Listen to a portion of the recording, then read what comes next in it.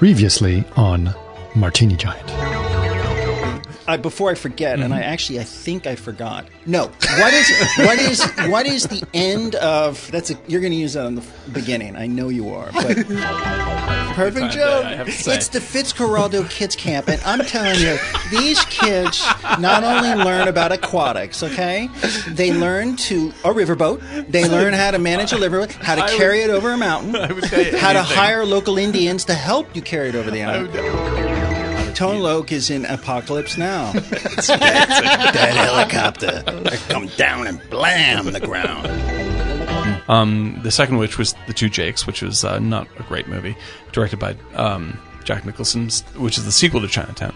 And the third one, so like the Two Jakes was all about gas and electric, right? Mm-hmm. And trolleys. And the third one was not made. It was called Cloverleaf, and Cloverleaf was turned into Who Framed Roger Rabbit. Who Framed Roger Rabbit is a weird, unofficial sequel to Chinatown. That's genius. Yeah. I didn't know that. And that's all. I believe that they take the top waiters from the city and put them in the Thunderdome with an upturned silver dish for a shield and a two-pronged fork, and they could be, but they talk and they know how to deliver, and they're funny and they're entertaining, and they're like, I was pretty solid. I think that was a very solid joke. Was it? Okay. It's all right. No, I think I didn't like it. No, we got to ride it out though. It wasn't a Fitzcarraldo level. You can't. Welcome back, Martini Giant fans. This is episode 16, which is Thunderbolt and Lightfoot, directed by Michael Cimino in 1974. As you guys know, you guys have been fans of this podcast, and you know that we refer to Thunderbolt and Lightfoot a lot. And so, therefore, we are able to do it. And because it was close to Eric's birthday, and he keeps talking about it, we figured we should do the podcast. What is interesting about this is that we do have a guest on this podcast who is Mike Hill, an amazing person to have on. He was actually on my other podcast, CG Garage, in episode number 231. He is a concept artist. He worked on some amazing concept art for things like Blade Runner 2049, Game of Thrones, and a lot more. He also did some work on the upcoming Villeneuve film Dune, which we are very excited about. But Mike is also an incredible person in terms of figuring out film analysis and trying to really understand analysis of film. He loves the idea of psychology, mythology, and all these other aspects that are involved. What is also unique about this podcast is Mike Hill had never seen this movie until we were going to talk about it on a podcast. So this is kind of a unique thing. Usually our guests come with the movies that they want to talk about. But in this case, we sort of forced Mike to look at a film that he had never seen. So we are really excited about that. I was really excited to have him on.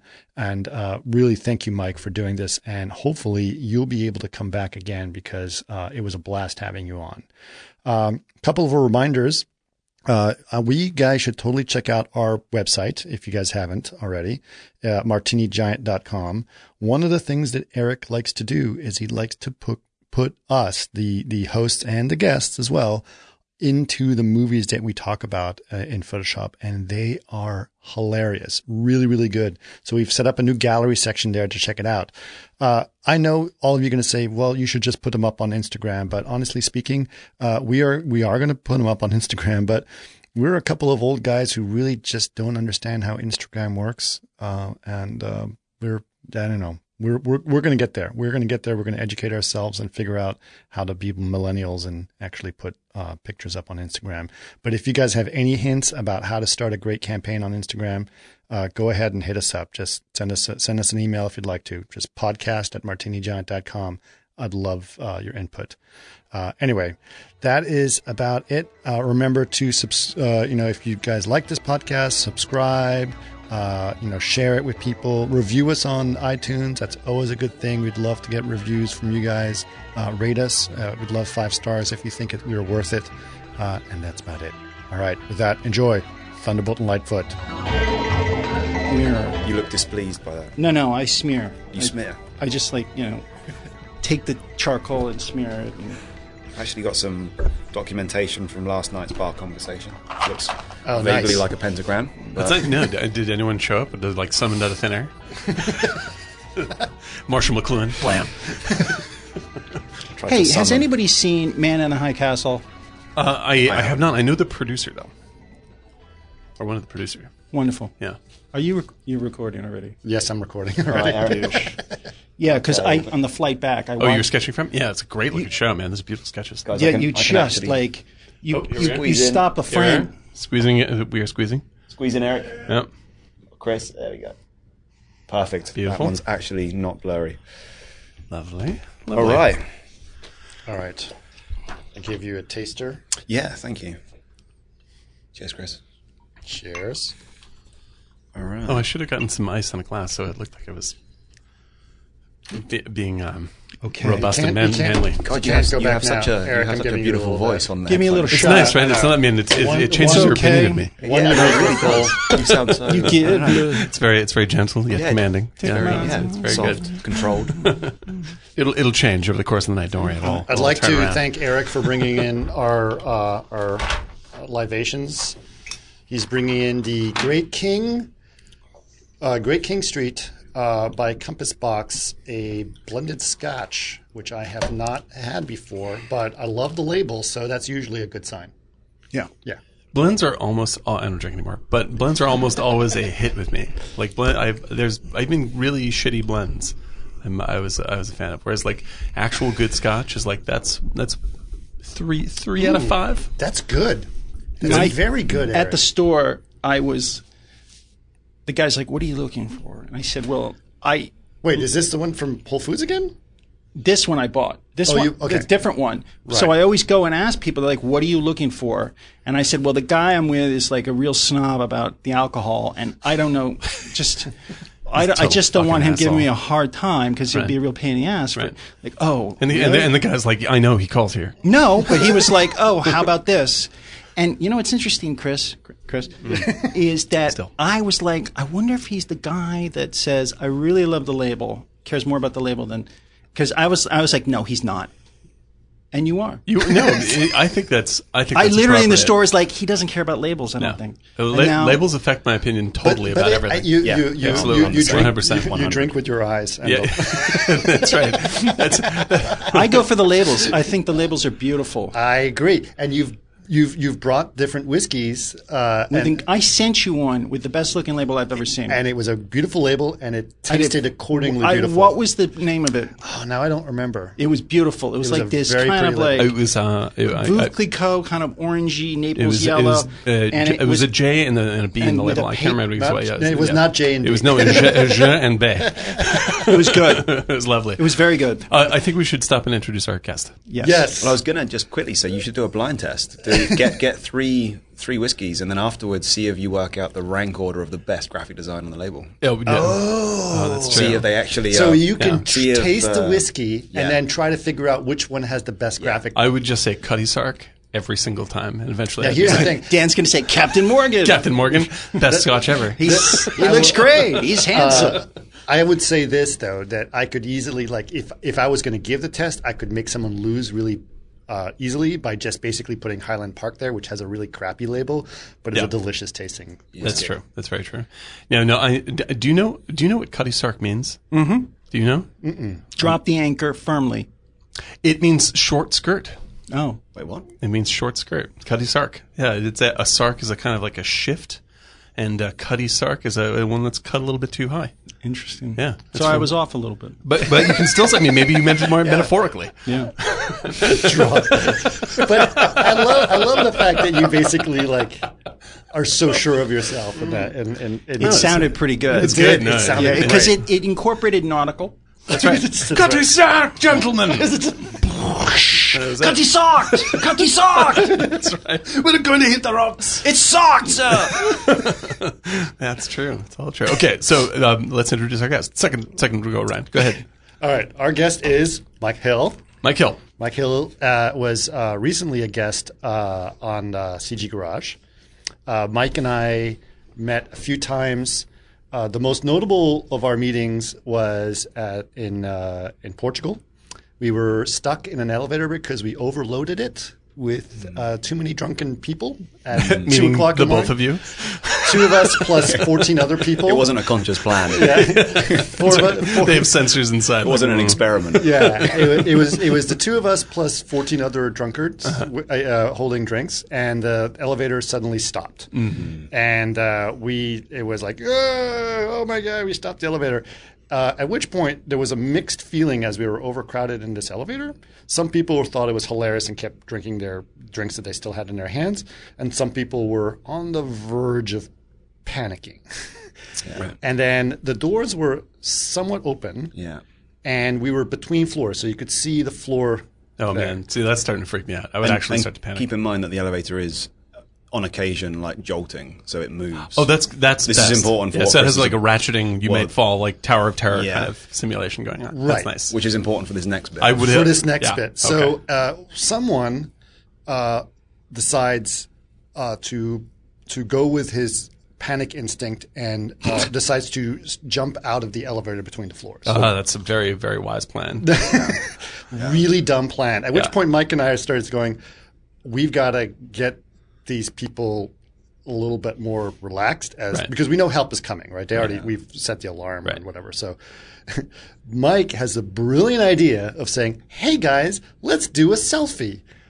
So Nice. he's Yeah. like, Yes. unify the group to somehow. get That's people, very and nicely so he done. takes out Very his nicely phone, done. he's doing a selfie, and we're all like, yay, like this. And this is enough to get people like to try to calm down and like be Right. part No, of we're it. doing something totally normal. Yes. Yes, right, right. And then they finally like reset the elevator and we got out. But it was a brilliant plan, and that picture has lived in infamy. A lot of people talk about that Yeah. picture from THU of our selfie from the elevator. Oh, dude. I mean, like, When was that? A couple of years ago. 3 years ago. 2015. 2015. Let me ask you this: what happened to the guy that jumped halfway? Well, he doesn't have a head anymore. he is dead. He got the Funny story. He's You dead. joke, but No, honestly, it was a real Final I've seen Destination that. moment where Oh, it was God. like, oh shit! If it wasn't like he was a smooth, clean exit. He had to like climb out. Oh, no. You know, so the jumping out involved kind of squiggling his way through. You don't if wanna the fucking do thing that. moved, it's like cut the guy in half. You know? It's like, what was that? Omen 2? I think Omen 2 has the best elevator. Like, that was burned in my head. I've seen that. Yeah. in real life. Oh, God. Oh, God. The it's guy that horrible. was in the building where I worked in New York City, 1990, Prince and Broadway in a building, and Joe, he jumped. He was the maintenance guy, and it cut from the neck up. And I arrived, and there was like the half elevator flow below, and people are just panicking. And I was like, "Where is Joe?" Because he does the freight elevator, and he and you look down. It my was God. horrible. That's- dude. that's hideous. You That's don't terrible. do that. Like every time I'm in an elevator, and sometimes even if it's like Yeah, 3 inches anything- off, and you see the metal on the side, Yeah, no. I weird. like freak out. Yeah, that's totally weird. I mean, like in this situation, like before the guy climbed out, like I would have eaten someone already. I would have already been like, forget it. We're all going to die. At least I'm going to be the last one. That's really dangerous. Yeah, that's craziness. That's absolutely insane. Yeah, no, it's like this. They have those elevators in. I'm going to say Scandinavia. I'm not sure. They're just like wooden boxes that continuously slide up. Oh yeah, they do. They have like a bit like escalators. Yeah, exactly. Only it's totally vertical. Yeah. And apparently people do get killed with these things, like with relative consistency. Crazy. It's an interesting design. Well, that's Scandinavia just accelerating the Darwinian process. Exactly. We got to keep them. You'll notice that the non-blonde people are always the one that go. They're just saying. Did you guys watch the women's soccer stuff? No, I watched do not know what sports There is. is, I think, one brunette on the entire Swedish team. Oh yeah, that's the way it works. It's like- Yeah, and they're like, you're going in the elevator. Yeah. Yeah, won't see you at the next World Cup. That's exactly right. Oh man. All right. Well, Mike and I met each other at THU, but Mike's also an amazing concept artist, has done a lot of incredible work. Notably on Most notably recently is Blade Runner 2049. exactly. Yeah, beautiful work. Did some incredible work. He designed the apartment mainly, right? So his apartment and the projector system and the whole Projector system was great. Yeah, it's yeah.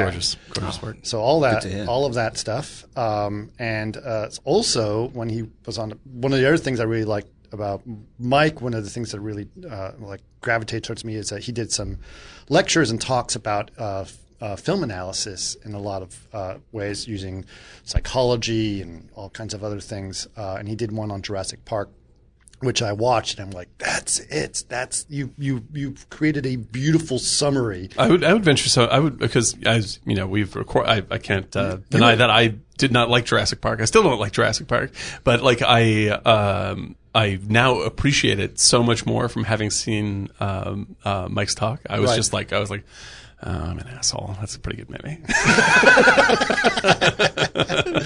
Right.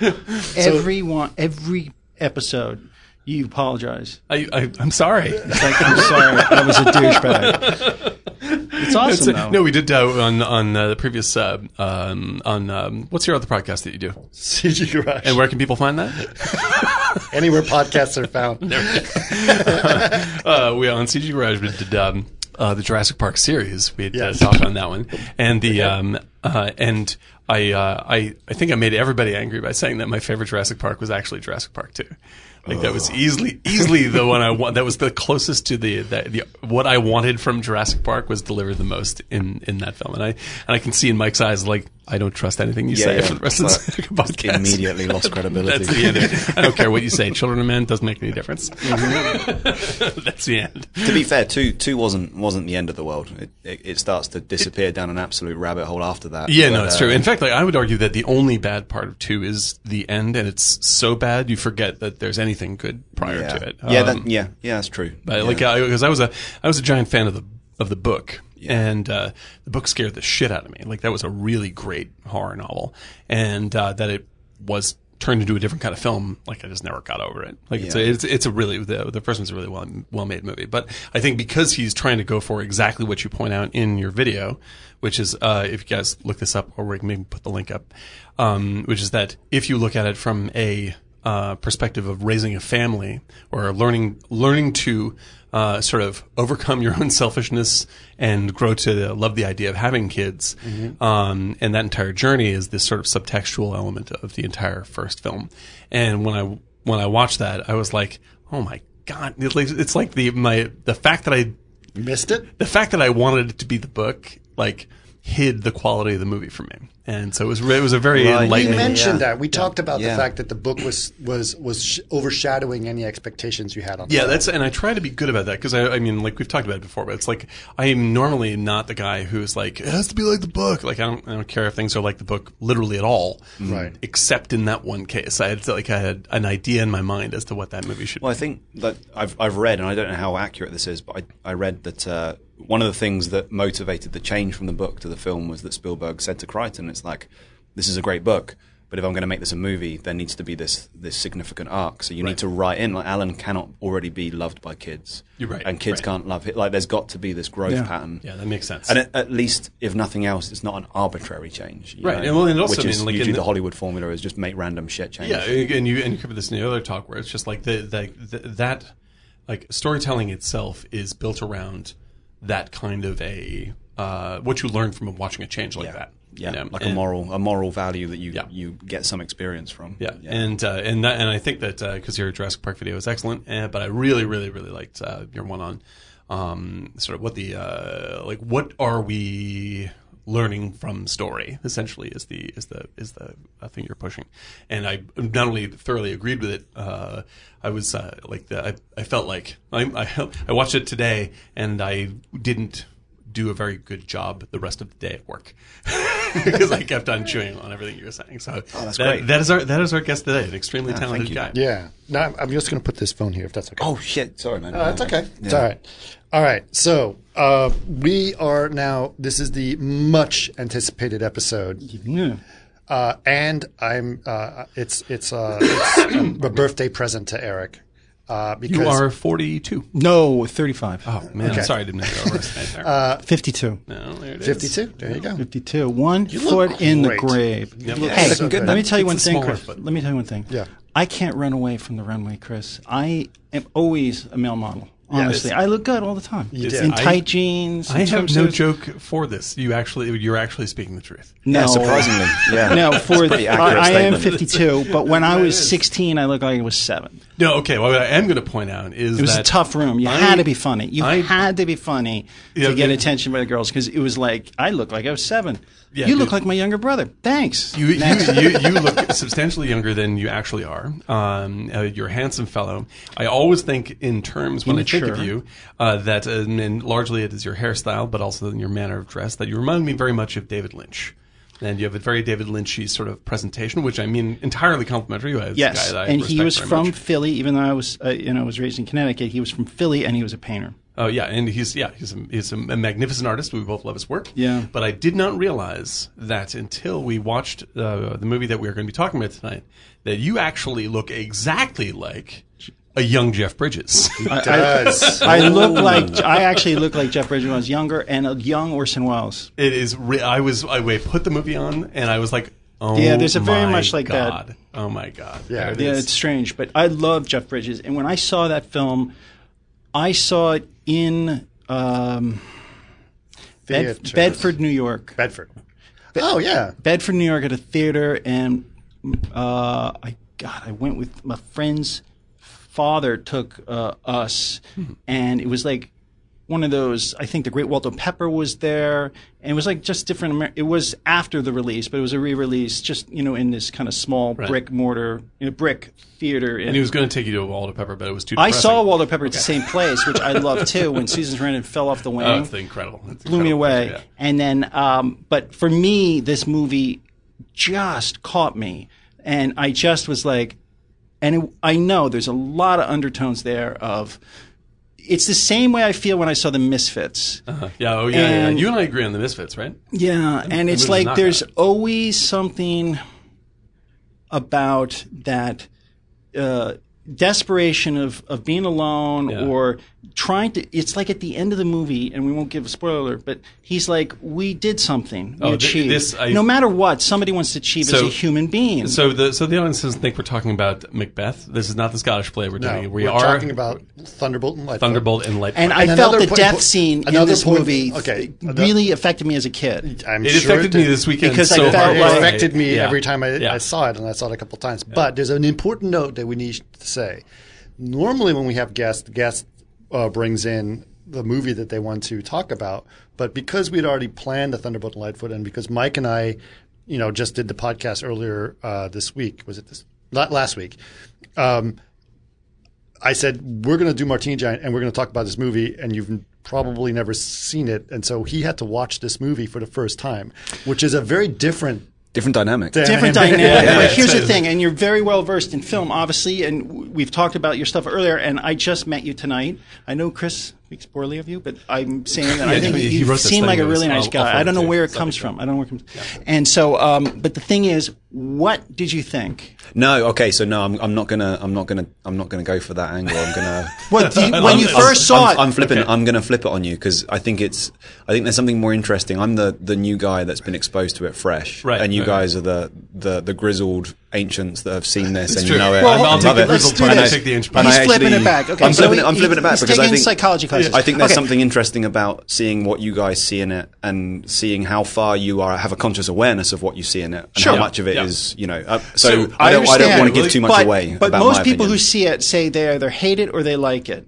It's a really split. Yeah. Do you know what I mean? So interestingly, this is why I want to hear you guys describe it, and I will question along the way. What the hell kind of guest? Okay. Yeah, Okay. get So this here's, guy out of here. so What is I'll this? explain. I'll Look, explain why. I'll okay. explain. My analyst does this to me. I It's know. like- Yeah. I'm like, This hey, is, guys, what do this you? is What do you? therapy. And he's like, It always has he's been. like, We can't okay, lie. so what's going on? I'm like, oh, why don't you talk about yourself a little bit? This won't be a So this successful is- podcast unless you guys are crying it's like into your my sleeves therapist. by the end I've of. been waiting for this moment. I cry. Basically, I it's cry like, easy, but he cries hard. Oh, yeah. I'm just saying. All right, let's go on. Let's keep going on. Yeah. So first, the most appropriate question is, how did you watch this film? I watched it today in an unusual format. I didn't have a lot of time, so I was watching it. This is the first time I've ever watched a film on my phone. He scrugs it. excellent. He scrugs it. No, he didn't scrug it. He almost scrugs it. What does scrug mean? It's an ongoing joke. Basically, we were doing a podcast where we were going to talk about Two films. two Netflix films that were nominated for the Academy Awards. So And we Eric, we're talking about one film. Roma, and The Ballad of the Buster Scruggs. But Eric didn't know that we were also talking about The Ballad of the Buster Scruggs, so he only watched Roma. But I totally. So he basically He's taking it all the way through. faked his way through, having But never the thing seen is, the film. he didn't know. I told him on a piece of paper, which is framed right there. Right. There it Yeah. is. If you look at that, it didn't says, see the movie. It was only Roma. I put it on a piece, and I gave them as a gift. But the thing is, you didn't know. So D-Bag over here is like, oh, so which was your favorite? And I'm like, he's like, 1, 2, 3, or 4. And I was like, 2? And then Chris like, because it's heist films. You love heists. I'm like, exactly. But let's circle this back to Roma. And I really want to touch on Roma right now. Is the layered commentary on Mexican social life in the 1970s was very similar to. And then you're trying to one of steer the towards episodes Scruggs. of- I'm like, wait a minute. Let's just get back to Roma, okay? He did not Scruggs it. I think you No, legitimately watched I watched it. it. Yeah, I actually, watched it in fair. chunks today, and it was an interesting experience. And I watched it with pretty obviously knowing that we were going to talk about it. I watched it with interest, Right. but I knew that it was going to be from an era where the sort of the cadence and the pacing. It would be a different kind of film. It's a different type of film. absolutely. Right. And I 70s. it was very 70s, and I did find it very interesting, and I found a lot of stuff that I learned from it for maybe the wrong reasons. Mm-hmm. But What do you mean? Chimino wrong was, reason? by the way, Chimino was a painter. Oh yeah, well, chess. Yeah, And chess. so if you see it on a larger screen, at least just go home and watch it on a screen, just the opening, because it's like a Wyeth painting. And it's just simple moves, and that's what I love. The opening was fantastic. Yeah, it's like a Wyeth painting, Yeah. or it's like a John Ford, the way the horizon sits. Well, and it was just beautiful. I saw so many similarities to the opening of this and the opening of Wake and Fright because Oh, they had yeah, the yeah, the same vista, like yeah, like absolutely. yellow and blue, right? absolutely Horizon true. line, Absolutely true. very like set up that way. So what I'd like to be before we continue on, I completely agree with the idea where we're not going to really learn your opinion until after we've talked about this. It will seep out as you guys Oh, start. I figure that revealing. would be true. I would like to, and this is partly in concession to the fact that normally our guests choose their movie. I'd like to get a sketch of what your favorite movies are. Oh, okay. That's an interesting one. Okay, so just in no particular order because I don't have rank ordering because it depends on the nature of the same. film. Yeah. I love Magnolia. I love The Shawshank Redemption. I love Terminator 2. I love Jurassic Park. I love mainstream movies. Films that I've watched repeatedly and still find value in. For sure, the film that I've watched the most is Batman Begins, but for purely technical reasons. What's the film you've seen the most that you also know is the worst film? The film that I've seen the most probably in total is Back to the Future, but that's certainly not the Still a worst good film. movie. No. It's a great movie, Yeah, that's a great movie. but it's also very much a movie that is probably of all those movies the one that's most limited to a certain age range that you find it most fascinating. Yeah, I mean it's a heavily targeted movie. Yes, highly targeted. Yeah, So if I watch it now, it doesn't resonate. I can enjoy it as a technical masterpiece. Yeah, I can, it's like as an analysis. it's like he walked out there Babe Ruth style, pointed in a certain direction, and nailed exactly. Yeah, that just shot. fucking hit it out of the park. Yeah, and no that's doubt. you can study that. Yeah. But those, I'm a very mainstream guy for Right, sure. right. Like I'm very much into my mainstream movies. So then if and Contact. I mean Zemeckis, Oh, God. Zemeckis and Spielberg and Nolan. They're definitely up there as my. how do you my feel about go-tos. Interstellar? At first, I loved it, probably through a kind of form of personal hysteria, and then kind of I grew to kind of reflect upon it and be less enthusiastic. Okay. Inception is still, I think, his crowning masterpiece. That's a great one. And That's I brilliant. had absolutely zero connection with Dunkirk, as in like I was because Dunkirk I said, felt like, I felt right. vaguely repulsed the whole time. Really? I thought it Interesting. was pretentious and a bit shit. Because it's a super technical film. Like it's pretty much only a technical film. Yeah, I don't know. I just think that he just didn't land any of. What he was trying to I do, saw it right. once. I also saw the third Batman film only once, and I don't know what you guys feel about that, but I also think he didn't land. Here's my short review of I like the first one. I very much like the second one, and I love Nolan in general. Yeah. The third one was by the end it felt like, and apologies because I know Nolan's a fan of the podcast. But hello, Chris. That the third one felt like I was watching a big fight outside of Comic-Con. Oh God! Yeah. It's like, Cannot be unseen. it's just like there's something about the essential believability of what the world was fell apart for me in that movie. Yeah, and I it never absolutely got it back. fell apart. And I think not to try and justify it, but I think I understood there was an original plan that included the Joker. Right. And after Heath Ledger obviously unfortunately it died, doesn't- yeah, it they had doesn't- it to doesn't hold kind of together. stitch together a third, and there was a theme that was going Well, I through like all three this whole films. Tale of Two Cities thing that he's trying to pull off. Yeah. Well, it's Yeah, a really, yeah. really good idea. Yeah. You know, it's definitely a great idea. And They the idea, just didn't have it. I think I understood the original plan for the third film was that it was going to be the trial of the Joker, which would Oh, have that makes just sense. the That premise makes total would have sense. been, which is why there's still that theme in the third film that Right. the Right. Scarecrow comes back as the judge, and there's still that kind of element in Yeah. there. But That would have been brilliant. But That would have been the brilliant. logical consistency of the world fell to pieces.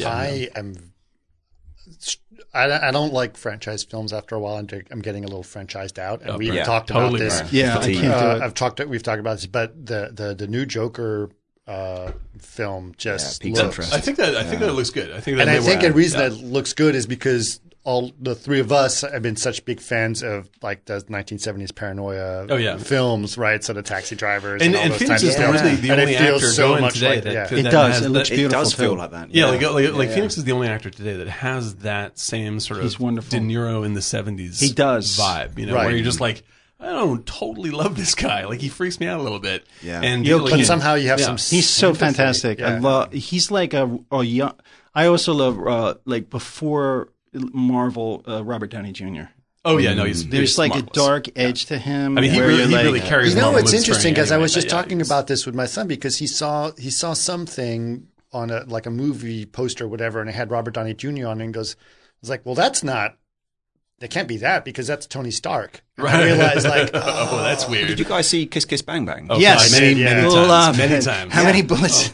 Shane, like, Oh, God. it's like, Where did you learn math? part of me liked it and part of me didn't like it because I thought it Oh, felt God. I felt It's forced. It's an in some- insider's movie. It's a painter's love that painting. picture. It's a writer's It's writing. a Val but Kilmer's it's Val still Kilmer, man. That's like that. Like, wonderful. I could watch that for Val Kilmer. That was the last truly great Val Kilmer experience I had, and he's Titanic in that picture, and Robert Downey Jr. is great, but it's just like I'll have to I would have rewatch it. watched I'll have if to they- It's rewatch fun. I To be own fair, that. disclaimer, I saw that 15 years ago while in college, so I might be dressing it up better Kiss than Kiss it is. Bang Bang? Yeah. I mean, I would say that like Shane It's fun. Black is like he's not the greatest filmmaker ever. He's solid stuff. So like the production could be better. It should if it were directed by someone who had a little bit more. When you have the caliber of actor, though, and it looked like some of it was a little, I don't know, it had an improv-y feel to Yeah, it, yeah. that it was just like they're having fun, and it was such- actors riffing with other And it's actors. such a brilliant idea. Like the setup is such a brilliant setup. Those two characters, I could have watched them forever. And especially just like it was just like 15 straight films of like Gay Perry and Robert Downey Jr. doing mysteries. That way, I would buy the entire DVD set. Like pre-order the All entire right, thing. guys, we've 27 minutes into this and we haven't talked about the movie. Oh no, we were just this is all part of the plan. Because like when we talk about I know. like movies that you dig, Yeah, you're that's like, true. Okay, Okay. Okay, But- what's the normal methodology for how you break down a we film? don't really have that's part of the problem. That's why it goes on for so long. But we have 36 followers, too, so that's pretty good. yeah, it's Right really on. nice. yeah. Well, Chris Nolan Chris is one of them. We can name them all. but Like I said, Neil Blomkamp. After we did the Neil it's so- Blomkamp, yeah, he yeah, loves our yeah, stuff. absolutely. Yeah. Absolutely. Especially after You know, we he seems like a talked very nice about- guy. No Yeah. way. Seems like a very nice guy. Yeah. So That's why. What was my saying? I said when I came in, I'll put on the website. We love the movie so much that we offend people. We offend people. We love more or it. less We true. offend the filmmakers. Or something. yeah. More or less accurate. Well, it's a great angle. It is, sure. Yeah. But anyway, one of the things, because a lot of the movies we tend to discuss are movies that are not necessarily popular movies. That's one of the things that I've come to accept about us is that we like to I talk think about that's why movies. you invited me to work with you on the show, because I don't watch franchise films. Well, that's fine. That's good. I liked it because I still love the movies we talk about, so it's great. But when we realized that, we realized like, well, we might as well just give away the whole movie and do a synopsis along the way. When we did Coffee, which was the movie we did, it took us 3.5 hours to go through the synopsis The of a basic movie, plot of which Coffee, was only is not a 90-minute film. not a complicated movie. You're Because of good the- at synopsis. Do the synopsis. Okay. So it starts off All right. church. Yes. Okay. The super fast synopsis is Thunderbolt and Lightfoot is a Clint Eastwood, Jeff Bridges, more or less a two-hander, but it also has fantastic character actor George Kennedy. George Kennedy. And who's the other guy? The other actor? Oh, he's also from Salem's Lot, and also I can't remember the actor's name. He's really marvelous, good. marvelous. He plays the character doofus actor. in the whole thing. Yeah. And you have Clint Eastwood is a criminal who has been hiding out as a preacher In a small country church. in a small country church,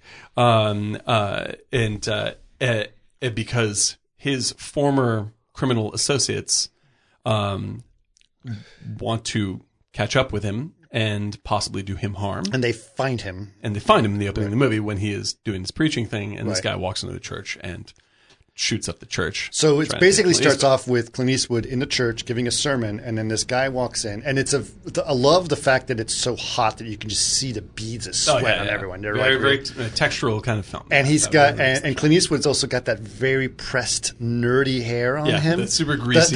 Not the cool. It's Clint the Eastwood. anti-Clint Eastwood look. And he's wearing big, thick bifocals, Yeah, which clearly he doesn't need. He still looks incredibly fucking handsome. Well, he looks this great. if these are the two very handsome actors at their peak of Yeah, handsomeness. it's There- really there's- shocking. there- And we're I talking mean, about well, obviously George I will. Kennedy. Yeah, no. The peak of Bridges' handsomeness was when he did it with Bo, these two piano playing brothers. Fabulous Baker Boys. Fabulous Baker Baker Boys. I don't know. He This- was, Yeah, okay, no, he was like, a little bit that's- older. yeah, he that's had some bit less because doughy faced. Right. yeah, he But wasn't Jeff- so legit grown-up youthful. handsome. Yes. He Yeah. had a cool look to him. I Like- still think he was like Jeff Bridges is that unbelievably was his second handsome. movie. Okay, right? let's say sexy. Yeah, but I'm saying He's that at was the his height of- second movie he's at the height that of his time. sexiness. Think this about is- the second movie, he won an Oscar. Yeah, That's great. yeah, What good a- for him. Wow, Email him. what a Tell him I douche. said hi. Nice job. Nice job. Congratulations on that. I want to get through the synopsis. It starts off with two stories going on at the same birthday, time. by the way. Happy birthday. This is Eric's favorite film, and I love this film. It's not my favorite film. I love it is the Broadway one- Danny Rose. I Yes, love yeah. Deer But Hunter. this is the one that has I come love up the most. Cimino. It was Cimino's first film. He didn't do a lot of great films. He did a lot of films with what's Tone Loc? Tone Loc. Yeah. Yeah, that's right. Michael Cimino. Michael Cimino. No, what was it? It's like Carrizo. What was it like? Michael Chorizo. Right? He was saying in the bar to Pacino. Oh, I yeah, need yeah. it. I need it. What's the guy's name? Oh, it's, He's like, Chorito. Michael yeah. Chorito. Michael Chorizo. This is a scene from Heat that we constantly do.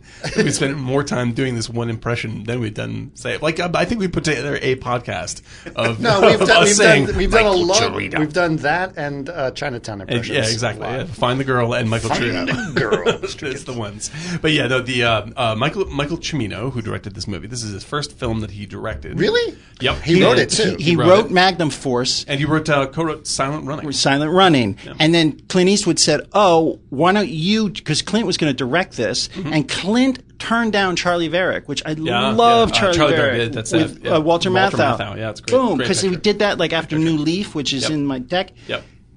Awesome, Walter Matthau at his peak. Yeah, like, that's peak Matthau. Peak That's peak Matthau, Matthau. dude. Yeah. And I that's not haven't a seen science- that. Which Charlie one? Varick. Oh, it's a heist It's like film. It's great. Charlie Varick and Taking Pelham 1, 2, 3 are My favorite Walter Matthau film is Hopscotch. Love Oh, that's Hopscotch. a gr- oh, that's Hopscotch good is one, yeah. amazing. Okay. But Yeah, this yeah. is That's he right did back Charlie. then. He did New Leaf. Yeah. Yeah. He did Charlie Varick. Okay. Then he did like the baseball, the Bad News Bad News Bears. Bears, yeah. Bad News Bears, yeah. And he also did the 1, 2, 3, which is Yeah, that's right. awesome. That's right. Yeah, Beautiful film. People don't even remember Matthau nowadays. He's No, absolutely he's terrific. great. fantastic. New Leaf is genius, dude. Yeah, that guy. Well, so Odd Couple. good. He was in the original movie, The Odd Couple. Yeah, no one Yes. even remembers that. They remember Jack. What's his name? Klugman. Thank you. I was going to say Palance. Klugman. Weird. Jack Palance in the Odd Couple would be fantastic. But the point is that Clint Eastwood turned down Charlie Varick, and he said, "I'll be in this. Why don't you direct it, Cimino?" Right. Okay. And so that's it. So, Cimino's first film. so just, I'm sorry, going back to synopsis. Yep. I haven't gotten We're to gonna the do it. first 2 minutes It's yet. like a marathon. So he's in the church, he's giving Or a sermon. Kool-Aid on Some your guy face. walks in, decides to shoot the preacher in the middle of the thing, and he runs out. At the same time that this is happening, we follow Lightfoot, who's played by Jeff Bridges, Mm-hmm. who's basically this young punk who walks into a car dealership. It's like, I want to test this car. And the guy says, blah, blah, blah, and gives him the whole speech and the whole hard sell. Right. At which point he just steals the car. Right. At Trans full- Am. a Trans Am at full speed, right? And he's just barreling down the road. So all of a sudden, Clint Eastwood is running out into this wheat field as he's being shot at, and this Trans Am is going the other way, and they basically almost collide with each other. At which point the Trans Am goes through the field and runs into the guy who's trying chasing Eastwood. And Right, knocks him then down, possibly kills him. Eastwood decides he needs to get into this car and get away, at which point, and he does one of the greatest stunts I've seen. Stunt. Yeah. Grab Oh on. my God. He grabs onto the side of the car as it's I driving. looked for a cable and I couldn't see it. couldn't see You know what I it. mean? Like Yeah, some sort of cable. He And- actually was holding on. He was. Yeah. I think he was holding onto this car. I don't. That's because- really him. That's definitely really him. Yeah, it's got to be. Yeah. Yeah. And I was like, that's freaking That's bananas, impressive. Yeah. And he holds onto this car and just basically climbs in while he's still driving. Right. And this begins the first portion of the movie, which is essentially like a hangout movie with Jeff Bridges. Like it's a kind of a road movie and kind of a buddy comedy. Yeah. And You it's know? kind of a heist film. It's And it- got well, a it becomes mix. a heist. It becomes takes a that's a good point because Yeah. it takes a long ass time for the Yeah. heist component. The heist The heist doesn't part is start like off 45 it's over minutes halfway in. through. Yeah. before it really even comes up Yeah, as, yeah, a, yeah. as a thing. It's not even a theme. Right. Yeah. And because like the first section is almost a chapterized movie. And this first chapter is these two guys sort of making this connection, Right, and becoming closer and closer friends, and going out into sort of like not the wilderness is the wrong impression, but into like the wilds of Montana and Wilds of Montana. and, So it's a right, westish. and so part. you're seeing this beautiful landscape, and you can Idaho, feel Montana, the theme, the major background theme of the movie is starting to emerge, which is like America. This vision of America is slowly starting to be chipped away and is getting lost, which is a common theme for Clint Eastwood pictures. But it's also absolutely gorgeous scenery. It's insanely The beautiful. scenery Yeah. is It's beautiful. It really, beautiful. It really gets you. The movie really gets you on their side, Right. with the photography, because Yes. you're just like, I am spiritually invested in what I'm seeing. And in fact, I'm not going to derail it. I want to come back to it. I think the photography is integral to why this movie is so effective. And to me. DP. Who was the DP guy? No. Zygmunt? No, not No, Zygmunt. It's the guy who shot. It's with the like B, my isn't favorite it? guy. It's Your favorite guy. He shot Long Goodbye. I'm pretty sure it's either It's the same guy. Vilma Zygmunt. No, it's all right. The Long I'll look it Goodbye. up. The Long Goodbye with Samuel L. Jackson. No, that's the Long Kiss Goodnight. The Long Kiss Goodnight, Yeah, with sorry, Gina yeah. I Davis. was gonna say, But it's a random props to you jump. for because that is actually an Didn't he awesome skate? film, But and he nobody skated to remembers get that. out one. I need to watch it something? again. I remember it being pretty entertaining. It's goofball. It's really goofball, but it's like super, super crazy entertaining movie. And that was like the last goal. That's the golden last moment for Gina Davis, like before she became like TV personality and all that stuff. yeah. Man, it was a Rennie Harlan picture. But Long Goodbye is one of my favorite movies. That's Elliot Gould and Frank Stanley. Yeah, Frank Stanley. Frank Stanley Really? was the DP I on it. swear it was. So he that- did Magnum Force, did 1941, Yeah. Grease That is- 2. 1941. That's really Yeah. okay. Not to put down his other pictures. Yep. Like I don't remember Magnum Force being a particularly great looking movie. Nope. Or Grease or whatever. So not to okay. I'm just gonna go on a limb and say like the guy behind the great photography is Michael Cimino. Yeah, but here's It's got to be, right? But so let me just quickly. Sorry, I interrupted Chris. No, it's okay. You can interrupt. It's like you go shooting at night in Tokyo with a camera. You can't take a bad shot. It's just True. You can't. It's true. However, like Cimino is also responsible for. Well, he how- was a painter. He's a painter, right? And like you look at this and you look at Heaven's Gate. Like whether or not you like Heaven's Gate, it's one of those. There's gorgeous so fucking many movies ever amazing made. shots in this thing, and the In which action one? shot- In Thunder, Thunderbolt yeah, Lightning. Thunderbolt yes, Lightning. because Yeah. the best one when you first start is when he was pulling his shoulder out.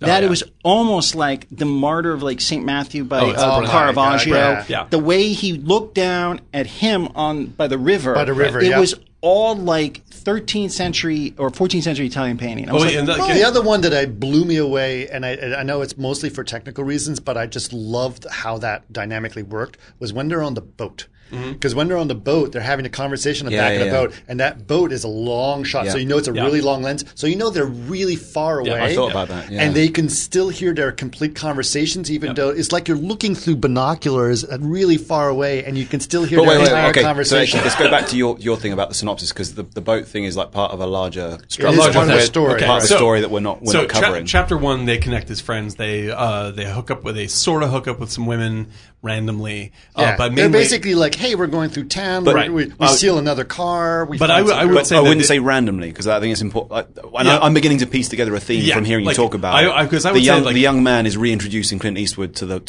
world Yes. outside of the church. Yes, basically. and also like there's the connections. The young man was, but I feel like it was also there's the gay undertone. There is this is what I was going to say. Really, Exactly. he wanted him. Like the connection that is in this movie between Eastwood and Bridges is definitely, like, I'm not sure if it's explicitly meant to be gay, but it's definitely a much deeper connection than it is. I like, think Cimino meant to do that. Yeah, I think they- that's why they are in love with each everything other, that for he sure. did, he uses his belt. Yeah. Like there was like the imagery of the belt for the school. There Absolutely. was I a, don't see it as gay. I see it but as, there- as, no, as, like- but some of the as- comments he made. I think it's were like, father figure. I think when it's there's father. when there's smoke, there's fire. Because he said, why Yeah. would you pay for sex? And he's like, well, it doesn't matter. Yeah. And the way he And said, the- I wanted a friend. and they it don't was like all the women that the women that they that you they don't. start, They're all prostitutes. like, and they also don't. Nothing really happens. Like they like Eastwood hooks up with one woman.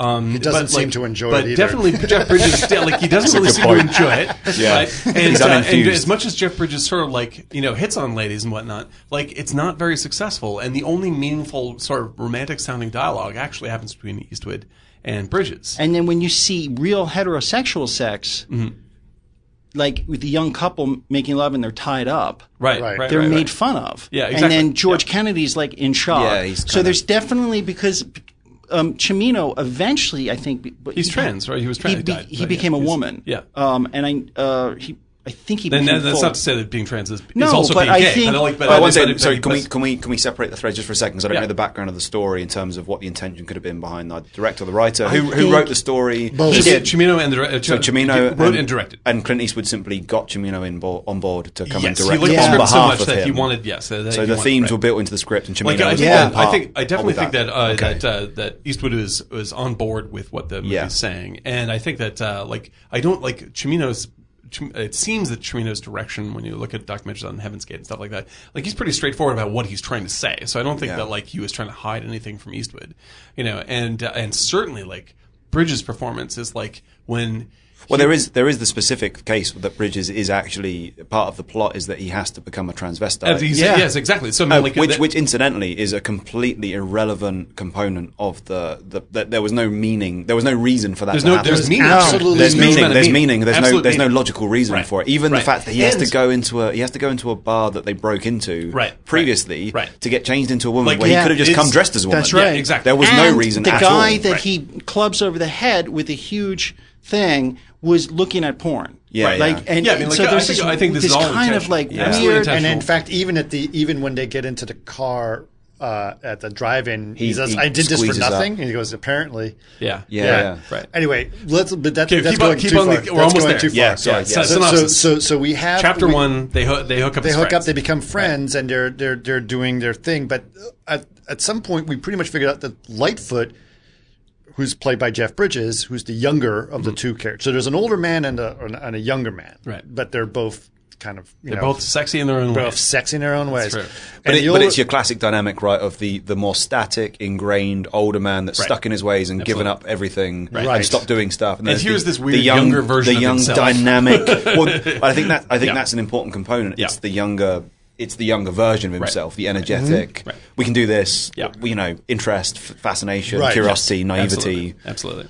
So yeah, sorry. And so what happens is like they look like they're about to part ways because it's like, all right, see you later, because they stole the car, they swap license plate, they steal another car. They're basically like, I'm going to go away. And then at which point Clint Eastwood goes into a bus station, and then he sees George Kennedy, who plays Red. Yeah, right.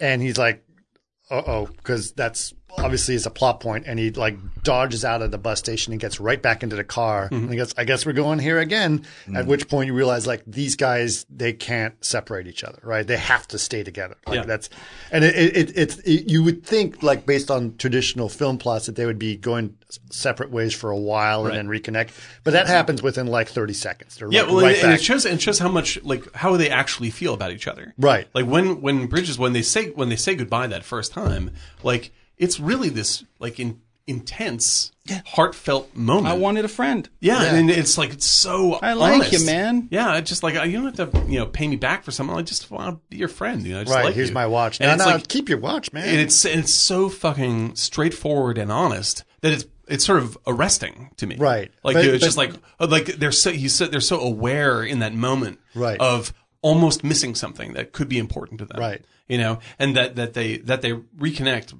Like you're saying, like 30 seconds later, Right. Like I felt a tremendous sense of relief. Like I didn't want them to be apart. Can I play devil's advocate with that? Yeah. Just as the newbie coming into the film, I had an issue with that scene, and it was mainly that I felt like it came out of nowhere. I agree. Like, in terms of what I tend to notice, and this is definitely a sign of I think it's just a sign of film grammar adapting over time, like evolving. Oh, yeah.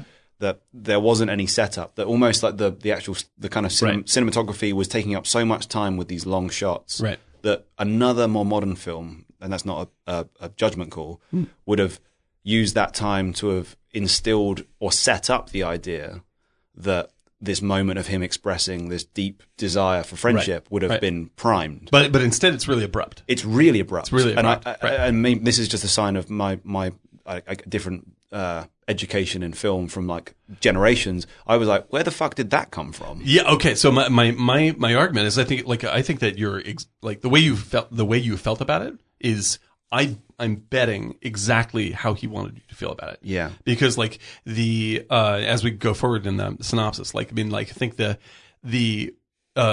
tonal shifts of this movie are big. Yeah, they're huge. They're I was really big. quite taken back by them. And it changes. It's like, wait, this is a different movie. Yeah, And, but like, it still works. You still flow. It adds up. There in are this very movies where important you way. can start anywhere in it and follow it and get at least some message out of it. There's Right. not a lot of those. Right. That's one of them. In my life, like, and I'm beginning to see that because actually hearing you guys talk about it, I'm actually seeing it in a different light. Well, That's why I wanted you guys to talk this first. is the interesting thing to me is that like as we go forward talking about it, it's like I think that this movie is a movie that it is slow. It's like it's in ratcheting clicks. It is realizing that it is a different movie. Like it's like we're a fun buddy comedy, and that's what I am. And then the movie sort of has a mental breakdown over the course of itself, Right. and it becomes something entirely different. And it's the fact that it resists its own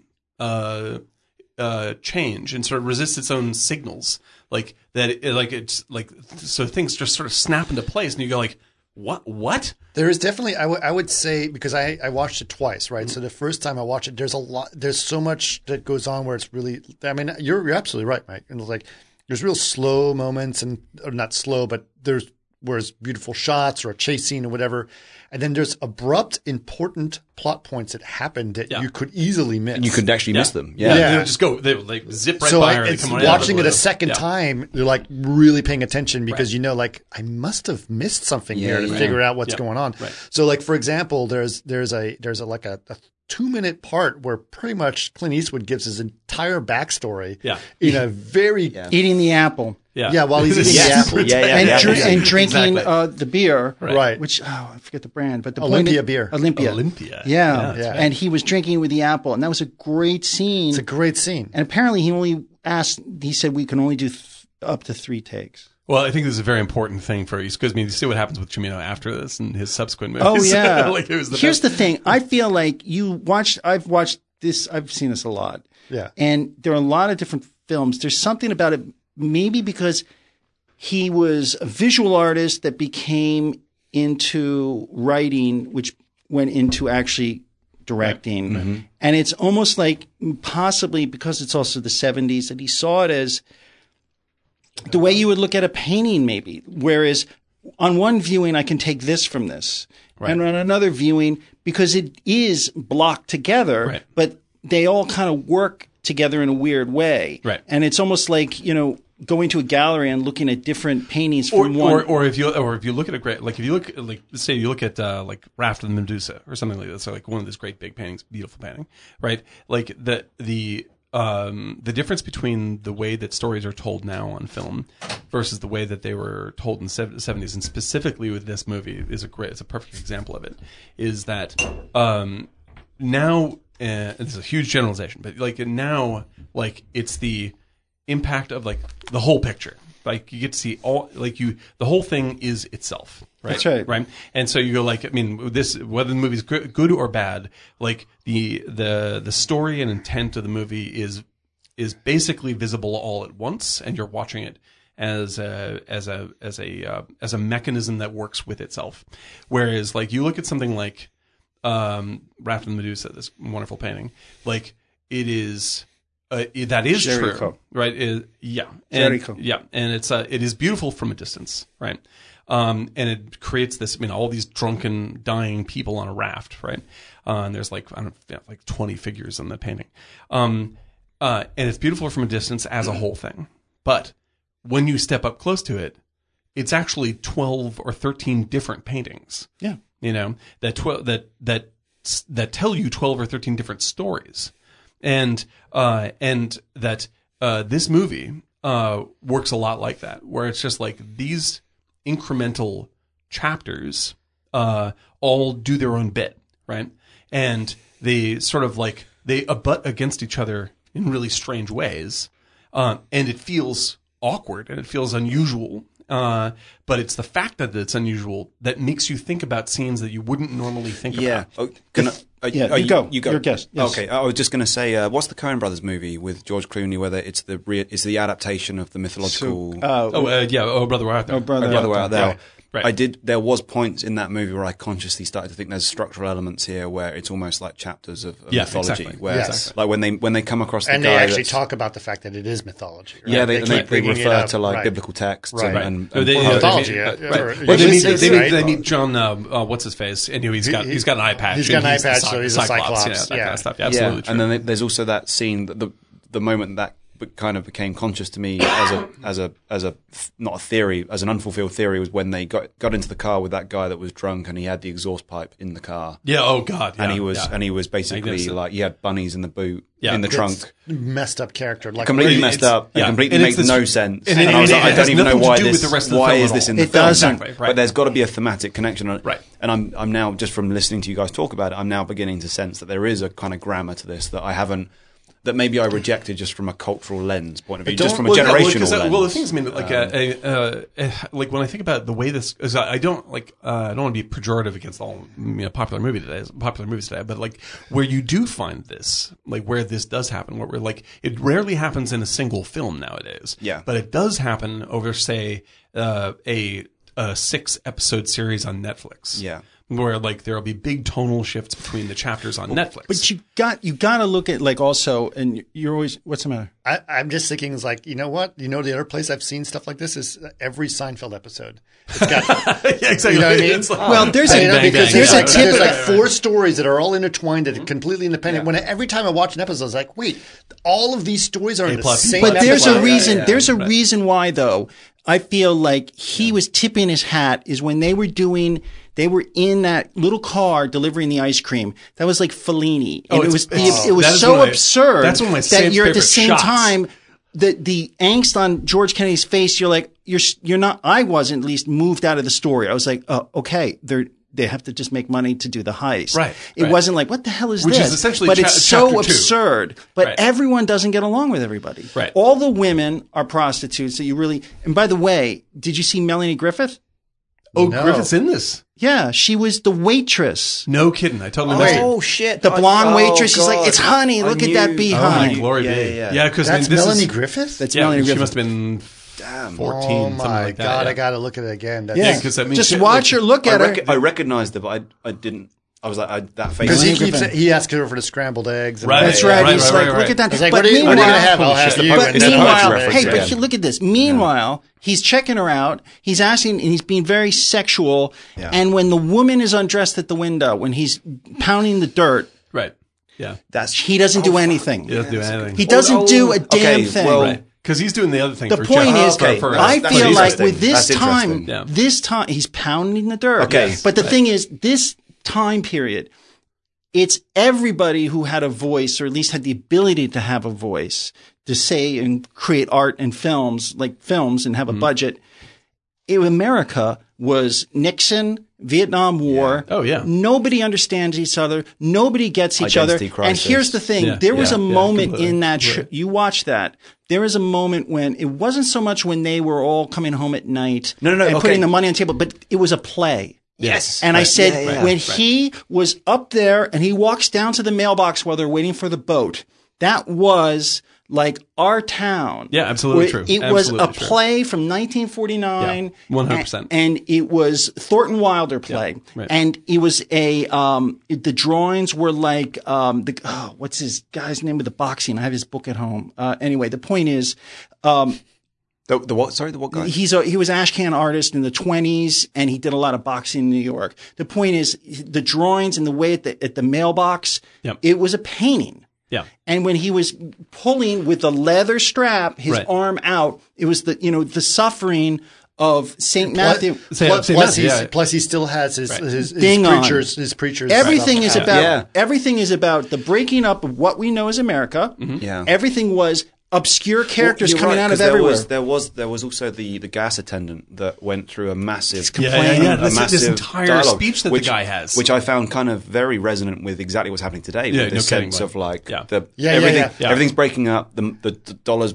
That's head to right. nothing. Yeah, the everything's two-party gonna collapse. system is the two-party bullshit. system is Right. bullshit. Yeah. He goes through exactly what we're talking and about there's today. this totally middle of the road couple in the car. Yeah, yeah. Right. And the What is what's he like, the saying? middle class. What is he What saying? is what is he saying? But that's but hold Yeah, on. the guy keeps My- pulling out credit cards. Nope. my Nope. perception. and he's my- turning down credit. Yeah, fuck. Believe it or not, and this sounds crazy, my perception is because that couple and that the couple of the schoolhouse were Jewish, and they are the right and left coast. There was that's true. Right. definitely because I thought for a second that when they turned around, I thought, oh shit, it's the couple they pulled out the car. I thought this was going to be the big because hook. they feel it. I because felt they've been selected. it wasn't anti-Semitic They're on the his part same. because he went to Yale, I think. Right. It was just I felt like he was trying to say there is a group, all these different groups in America that don't understand each other, and since we're not near New York and Los Angeles, let's bring some of those people. because, in. I mean, like, and then right. there you go. Can we go Nobody back? understands. Can we dial back for a second? Because I did not consciously dial into the whole potentially like homosexuality like thread that went through it. But This is an ongoing theme. Every Yeah, movie yeah. we see Well, is now- gay. but- well, for him, no. yeah, I'm not sure what it says about the films or what it says about the room, Yeah. but you're right because I just realised when you talked about when the woman exposes herself when he's gardening and he's pounding the dirt, when he then goes back to the tray that night and puts the money on the table, and the guy asks, "What did you do?" Nothing. No, he says nothing, but then he actually goes up to him, puts his hand on his mouth, and kisses him. Yeah. Right. It's amazing. It's And amazing. then the It's guy absolutely true. freaks out, and Yeah. and the whole time I'm now beginning to make sense of why that character is so There's resistant to that guy. an And awkward, it's almost like there's a an repression. awkward tension in this where Well, like, it's also an irrational tension because that fucking character has no reason to be so belligerently annoyed at that kid all the time, Right. Unless he's Yes. driven by like some sort of weird yeah, thing. Yes, but when like you a see- repulsion, yeah. But when you see him and he looks at the couple making love, the young he freezes. Yeah. He freezes. Well, he's captivated because he doesn't seem to get any. Right. That was what I took. Well, the things, man, I would say, it like, scared him. Because I don't actually think that I don't think women like the female characters aren't necessarily treated badly. In They're this not film. treated badly. right? But they are sort of they're I don't want to say insignificant, but they're insignificant to the characters. Like they're just sort of like this is part of the story. They're that prostitutes right. or a girl with a hammer banging on his Right, truck. right? And so And, like and they're she just seemed not the most interested pretty, in, like really together. the only interactions they have with women that have any depth to them are very performative. Like I am showing off to Clint Eastwood how I'm interacting with this woman. Yeah. You know, just like I'm going to Catherine Bach. Right? Yeah, exactly. was Like, this the redhead? yeah, right. And like I mean, I brought home these girls, and now we're gonna because we're guys, and this is what we're supposed to be doing. Or I'm gonna hit on Melanie Griffith in the diner in this really, really glaringly obvious, awkward way that has nothing to do with Melanie Griffith. Like it's not like he's trying to sleep with Melanie Griffith. He's trying to show off like his sexuality. Yeah. Well, that's what he's doing. I actually kind of felt that, and I don't know whether this is an interpretive thing, but I never got the impression that the guys were ever in control of anything. At all. At No. all. Yeah, In like, fact, at all. there's even a very specific point made where she takes control when he refuses to give her a lift home, and she says, "Well, I'll just call rape." Yeah, and he's like, "That's stupid." That's dumb. So she immediately goes outside and calls exactly. rape. Clint Eastwood said something probably about 50 minutes in it where he's like, if you're just wandering or if you have nothing to do, you just keep going forward. Yeah, exactly. And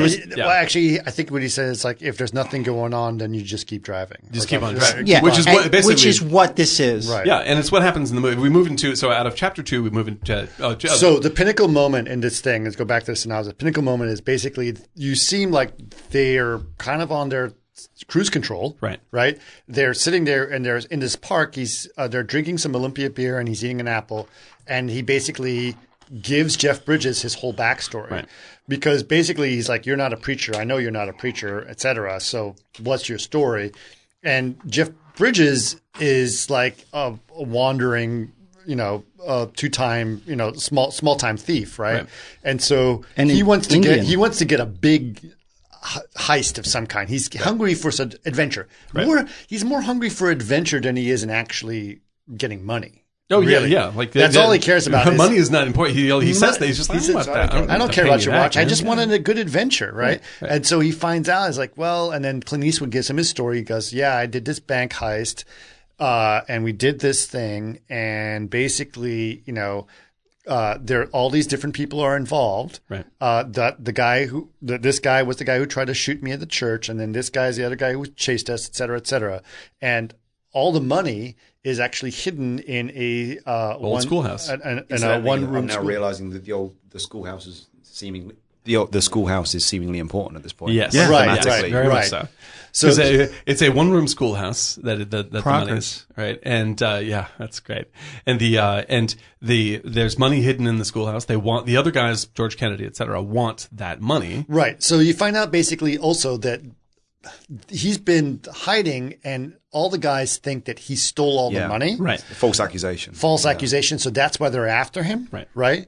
But the truth is, the money was never found. The reports in the newspaper are never found. Right. At which point, Lightfoot, played by Jeff Bridges, as we know, finds us like, wait, I heard about this on the news. You're the guy who went in there with a big ass gun, right? And they called you the Thunder. It was called Thunderbolt. It's like you're Thunderbolt. It's like, and at which point there's the titular lines like Thunderbolt and Lightfoot. We make a great pair. Well, right? no, like that sounds like it means something. That sounds like it's saying something. Yeah. Right. Yeah. It's like Thunderbolt and Lightning, thunder and lightning. Yeah, exactly. I mean, but finding meaning. Yeah, it's like we have found. Yeah, exactly. We found. Wait, we just stumbled on some meaning. Something means something here. Right. Like, which is the thing that they're fucking looking for. Well, because it's like the Easy Rider thing, right? It's like it's the I don't know, the postmodern. There's a lot of Easy Rider. Yeah, like in fact, like because I'm not even a big That's fan why they of made Easy it. Rider. I've not seen Easy Rider. I just know it thematically. Easy Rider is a pretty good movie with a great ending, right? Whereas, I'm a little. Easy Rider is good. This is, to me, the great version of that kind of story. Okay. No, like that's how I feel about this one.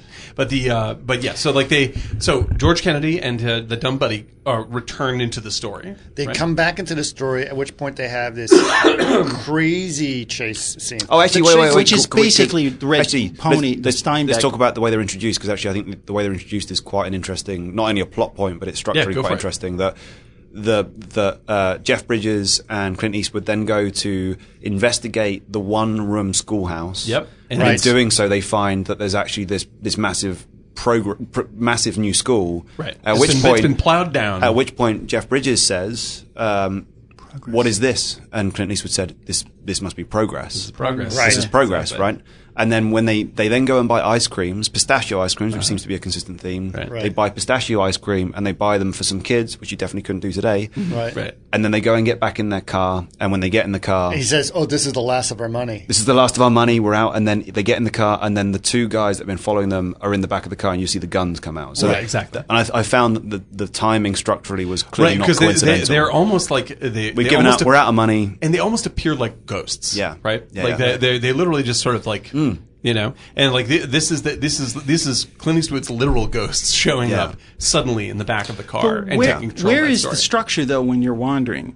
Do you know what I mean? Right, in a sense, like I know the structure is important in filmmaking, but it's almost like he That's was like, if we're wandering, let me just breathe. Right. Because that will permeate out. This is why road movies fascinate me, because you can't have traditional surface level structure outside of we're going to a new thing. I don't know about that.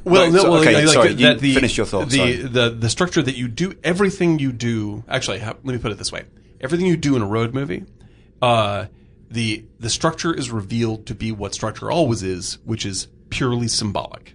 Yeah, like where you go is dictated by the symbols you need to interact with in the order they have to be interacted with. Yeah. Like normally in any other movie, like those symbols are more sort of covered by the cleverness of the plot that ties those situations or settings together. And like it also, like L.A. Confidential all makes sense. Now you can talk about it strictly in terms of plot, right? Yeah. But if you strip the plot completely away and just look at where they are and what they are doing, you can see that, oh, these are symbolic relationships we're talking about. Yeah. Right? Whereas because of the linearity of a road movie, like the physical linearity of it, it reveals the fact that you have to, we are here, this makes you feel like this, and we are here, and now that in combination with what you already saw makes you think of this, and you can see whether the characters are changing or not changing according to the lineup of the experiences. Yeah, and that's literally the only structure you can have. One of the things I noticed with the structure of this film, and I don't know if I fully understood the what you mean there, but one of the things I don't know if you were checking out of your ass. Yeah, just made that shit up. But mainly, yes. Mainly No, I think I got it. But one of the things I did notice with this film was that it was very symmetrical. Right. It starts at a certain place, which is the church. Then they go on this journey where the beginning steps are with them, with Jeff Bridges and Clint Eastwood kind of finding each other, going on this journey, and then they end up in, I guess, the midpoint. The school is a big component, but the school happens at some point when the story's themes seem to change. Yes, right. But then at the end of the film, there's the return to that school, and there's the last kind of car trip, and there's a similarity in terms of the first car trip in the Trans Am to the last car trip. Yeah, right. I can't see them though, being so. I know what you're saying, technical about the whole arc and everything, because I really feel like the director was trying to get a message across. I think about. Like he was doing the road movie. He wanted to have a big message about America, and there were probably other themes about his personal life too that he was implementing in. And he's a very visual guy. Right. So I actually, talking to you guys, Dan, is that I feel like if he did not have Jeff Bridges and Clint Eastwood, this would be a piece of shit. Because those guys, they utterly, and with the Deer Hunter, it's like you need the actors just to say, I buy this world, and let's do this. Own the character. And that's it. And that's why having De Niro in the Deer Hunter, it's like he's a committed, he commits to that. Because he can't really do this with a lot. Because it would have been a nightmare in the edit bay to try to get any kind of semblance. But like I was saying earlier, you can turn this on halfway, watch it, and you get some meaning. Because it's weird. It's almost like, too, it starts so light. And by the time he dies in the car, it's hard.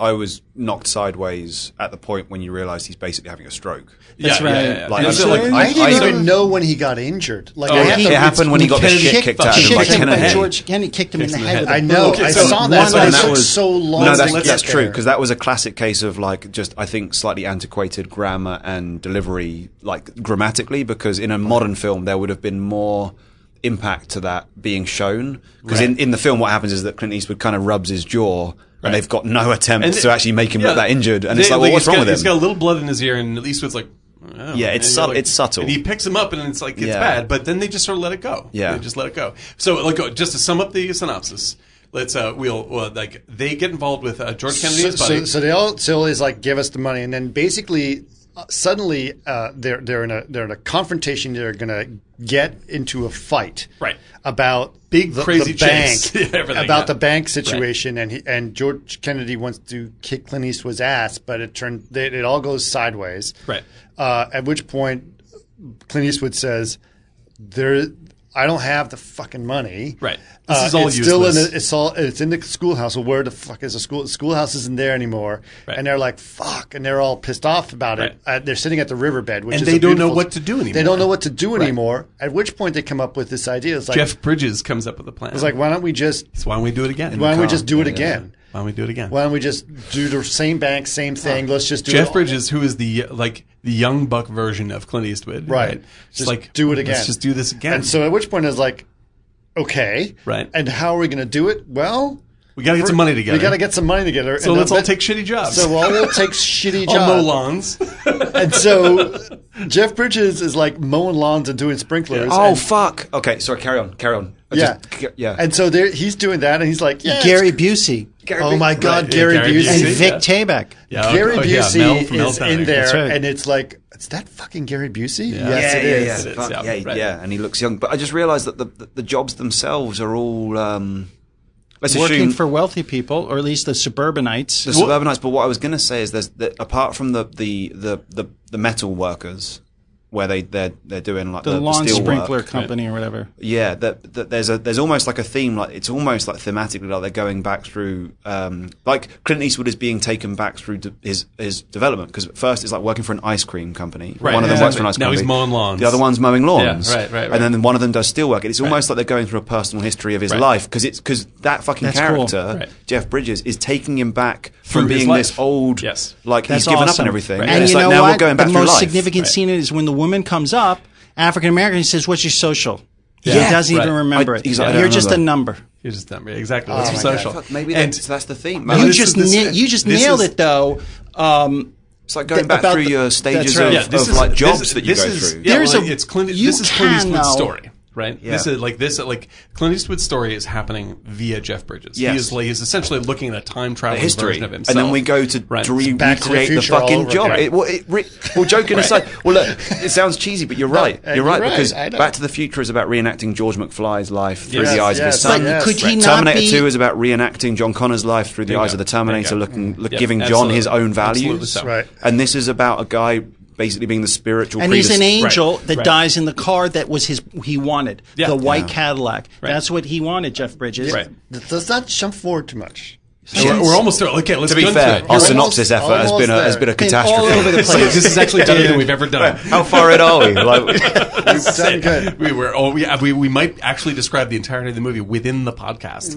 Very, very exciting. Okay, Right. so So they take basically- these shitty jobs so they can get the money together, so they can go And then they try come to pull up with a plan, Yes. and a very elaborate plan, which is masterminded by Clint Eastwood, who clearly is the smartest person in this Right. entire He group. knows the by, ins and outs by of how to far. do this, yeah. By far, he is like because George Kennedy is a beast. He's a high-headed. violent animal. he's a violent animal. Right. The other character is hilarious. He's a great But he's dumb and loyal. Like, dumb and loyal. Yeah, he he's a just classic stared. It's like dumbass, yeah. But I really love when you have that classic scene as you do when you're like describing a heist and or how you're going to rob a bank and like here's the plan, and Clint Eastwood is giving that on a beat for beat, like Yeah. minute by minute synopsis, like Heat or anything else, Yeah. right? And then Jeff Bridges is like, By the way. okay, But not only that, the guy next to him is just like checking his notes and looking Right. back at his own notes.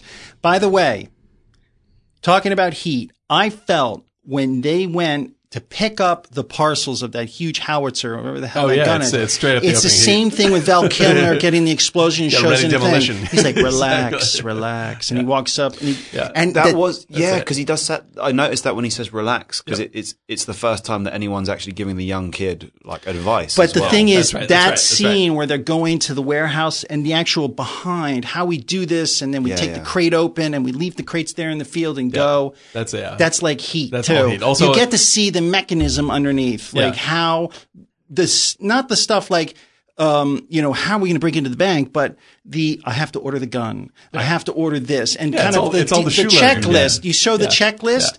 You don't see that a lot in heist films up until then, and Right. then all of a sudden this checklist is like this cool stuff. Like, wow, it's in these crates, and you Right. ordered it. Where'd they order it from? There's all these pieces and that all have these come things together. you can spin Right, out, literally. and then they leave it in the field. They throw it back in the truck. He's got to go back to work because he borrowed the truck, Right. and it'll. Oh, okay. Like, that's you can that's start such the a movie great touch. in the middle, Yeah. and watch it to the end. yeah, and because it's you a realize movie. the complexity of the plan. right? Like there's a complexity, and you have to follow And it's the also plan, like and it's it's tedious. and it's something that they are Yeah. choosing to do. It's like they still have to work. They have to go mow the lawns. They have to do the stuff. I mean, like there's a But certain, Kennedy like, didn't work. It shows a lot about his sure. character. Right. Yeah. Well, no. He does. He actually ends up getting one job. In the department store. department store But as he a cleaner. initially Right, tells him on the ice cream run, He's like, I'm not- when are you going to work? Right. Yeah. But like this, turn like, left here. they have been. Oh like, my god, that Oh, scene. yeah, and then Yeah. he turns because Turns right I didn't in the imagine middle, that they turn right, and then the kid tells them off for being on the wrong street. Yeah. Right? Oh my god. He's like, "You're on the wrong street. It's the They- wrong I mean, time." Pistachio. basically, the kid tells Orders them they're pistachio, idiots. too. Yeah. And it is he orders pistachio. But the thing And the is, pistachio, he orders pistachio, but every generation is seen conflicting. Yeah. Meaning the old, the middle, and then the young kid in a suburban area, which you're like, He says, you're like "Go Edward fuck a duck, kid." Scissorhands neighborhood, right? Then, so everything is these contrasts. Right. No one understands each other, Yeah, yeah. And they've no all one been- feels part of Right. America. And this that's is- pretty much what I this felt is his message what, was. What they're showing there is like this is what America is now, And it's everything- violence. Yeah, it's like It's everything- such a weird situation. Everything is because like you these go- shitty jobs. You go, this you go parceled out from like landscape. two random characters that are running away in the middle of a buddy road film. Then suddenly they like are like starting a heist, and then suddenly they all have jobs. Yeah, compare It's it like so strange. You compare the beginning of the movie Yes. when Yeah. in the beginning of the movie when they are out in fucking Montana, like Right. mountain, lake, beautiful, amazing. Nothing around them. Nothing, And and then they're suddenly talking about, they're- and they say, like Jeff Bridges says, like out here, you know, Yeah. man's business is Is his his own. own. Yeah. and that's it. And then by the second third of the movie, like they are the opposite of that. Wait. But Yeah. that's an interesting observation because then I also found it strange, just as a directorial point, that after he says that, Mm-hmm. there's immediately his understanding of the postal service, and there's that one Yeah. lone post box, and it's Right, like exactly, it's like, exactly, yes, we're now yes, immediately yes. on the grid, Right. You And know, it's now- and now we're we've connected back to that. This is all. Yeah. We're out in nature, yeah. but then he's like immediately like, and now we're on the grid, And now we're on the we're grid. going to This is- use this is the- we're going to use this Right, to right. go back to. This is the node that connects us. Yeah, to yeah, back And, to and society. what's amazing to me is, and it doesn't even seem weird in the plot, but he's like, yep, well, you know, the boat's going to come by to pick up the thing. Yeah. And then suddenly, like 2 minutes later, well, there. here's the boat. Yeah. It's like waiting for a bus. Yeah, and it's yeah. like, and you could have been at that and he knew post it. Yeah, box but the for thing like is, hours. that's where Yeah. that's where the play element. Yeah, that's where it becomes It- like a It You're feels right. like you're a Greek play, play where it's Yeah. just you're following the storyteller along. The Yeah. thing is, think about this: it's like Vietnam, Nixon. You're an artist, a visual artist, and you've written some screenplays, and you're given the ability by a major Hollywood star to direct something. It's like everybody, you look at the movies for the 70s, they're so all over the place. Some work, some don't. Yep. But they're all kind of reflecting what they're feeling and they read in America Yeah, at so that what time. are we now? Because it's all going. Like, what are we now? That's the constant question. I don't know this person from that. I don't trust this. I don't trust We this. don't have this And anymore. the guy at the I can't service do this. station says it best. Yeah. Well, we're all fucked. We're Yeah. all, the this and the credit. And it's like, Yeah. what do you want? That's it. Give me that. I'll take the money. We've lost something important, and we don't know what it is. Nobody trusts everybody. Everyone, the girl with the hammer, Right. the girls are prostitutes. You pay me. Yeah. You have to It's all drive me back. transactional. It's all Exactly. transactional. The one Right. that really cracked me up at the gas station is the amount of fucking credit cards this guy had. Oh yeah. Yeah. Exactly. And then he had Exactly. all the clothing in the back. Yeah. It was so strange. And the one person Yeah. is this guide who's saying, I just want a friend. Yeah. I just want to know somebody Right. and hang out. Right. Whether it was sexual or not, it's still, that's what I want. Yeah, exactly. Because that's actually the greatness of it. Because like whether it's like because I think it's totally fair to read this as a gay relationship. I think it's totally fair to read it as not a gay relationship. But what it is absolutely and purely honest. Like It is- this it is is- like I am connecting with this person in a much deeper way, in the way that I really Can I- need to connect with. It someone. doesn't. You don't even have to think about it as gay. Yeah. You can Yeah, think exactly. about it This as is what I love, mean. right? Right. It's You could it is also love. there's It is love. another framework to look at it through, which is it's a weird analogy to draw up, but Fight Club.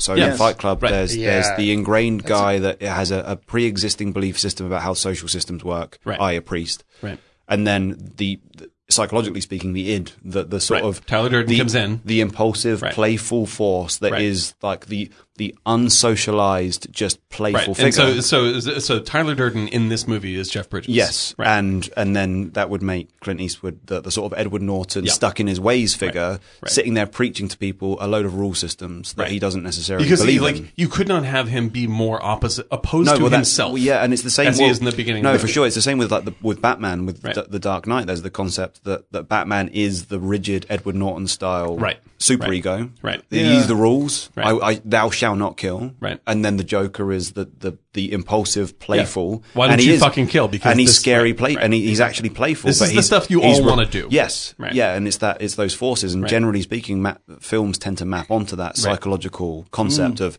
there's the impulsive, instinctive side, and then there's your learned side, it's which the comes from mind-body rule problem, systems, right? which incidentally, symmetrically speaking, we start in a one-room church and we end in a one-room school. That's right. Exactly. Dinko. So, Yes, that's right. We were talking about that earlier. It's like literally, but that schoolhouse was moved. Yeah, bingo. The school was moved too, and it's now a historical site. Right. And he comes in and shoots a church. Shit, that's interesting. But hold on a second. He comes in and he shoots at a priest saying, fuck religion. I don't care. I could wait for you to come out of the church. I'm going into a holy place and shooting. Then at the end, if you read the sign, it's about the original frontier area of all the people traveling, education, and they moved it. Right. Yeah. But wait. There's another component which I just realized. If you look at it symmetrically, you look at the binary flips. Yep. So the first instance, he is the blackboard. Yes. Right. And he's preaching to everyone in the benches. Yes. Right. Yes. And then at the end of the film, when he goes to the one room school, he's in the benches, and these people that have been basically codified with how they see the world are saying, please don't mug us. Yeah, I'll give you my camera. And he's suddenly become this almost like naive student, and he's just looking at them just like, what the fuck are you, what is wrong with you? Like they're just laughing at them, you know? Right. And there's that weird thing, and then they deconstruct the blackboard.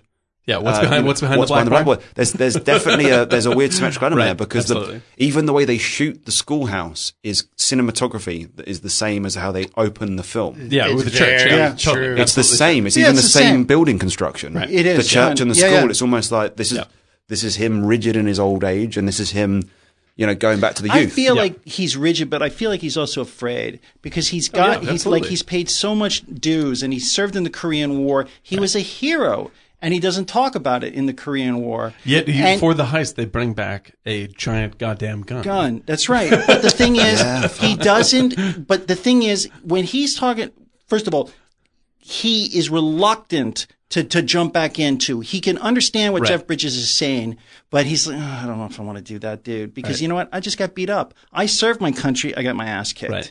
So in a way, I don't want to get involved, but I kind of do. But the thing with like all the guns and going back, their technology, he said it early on. He said they have all these temperature control things and everything.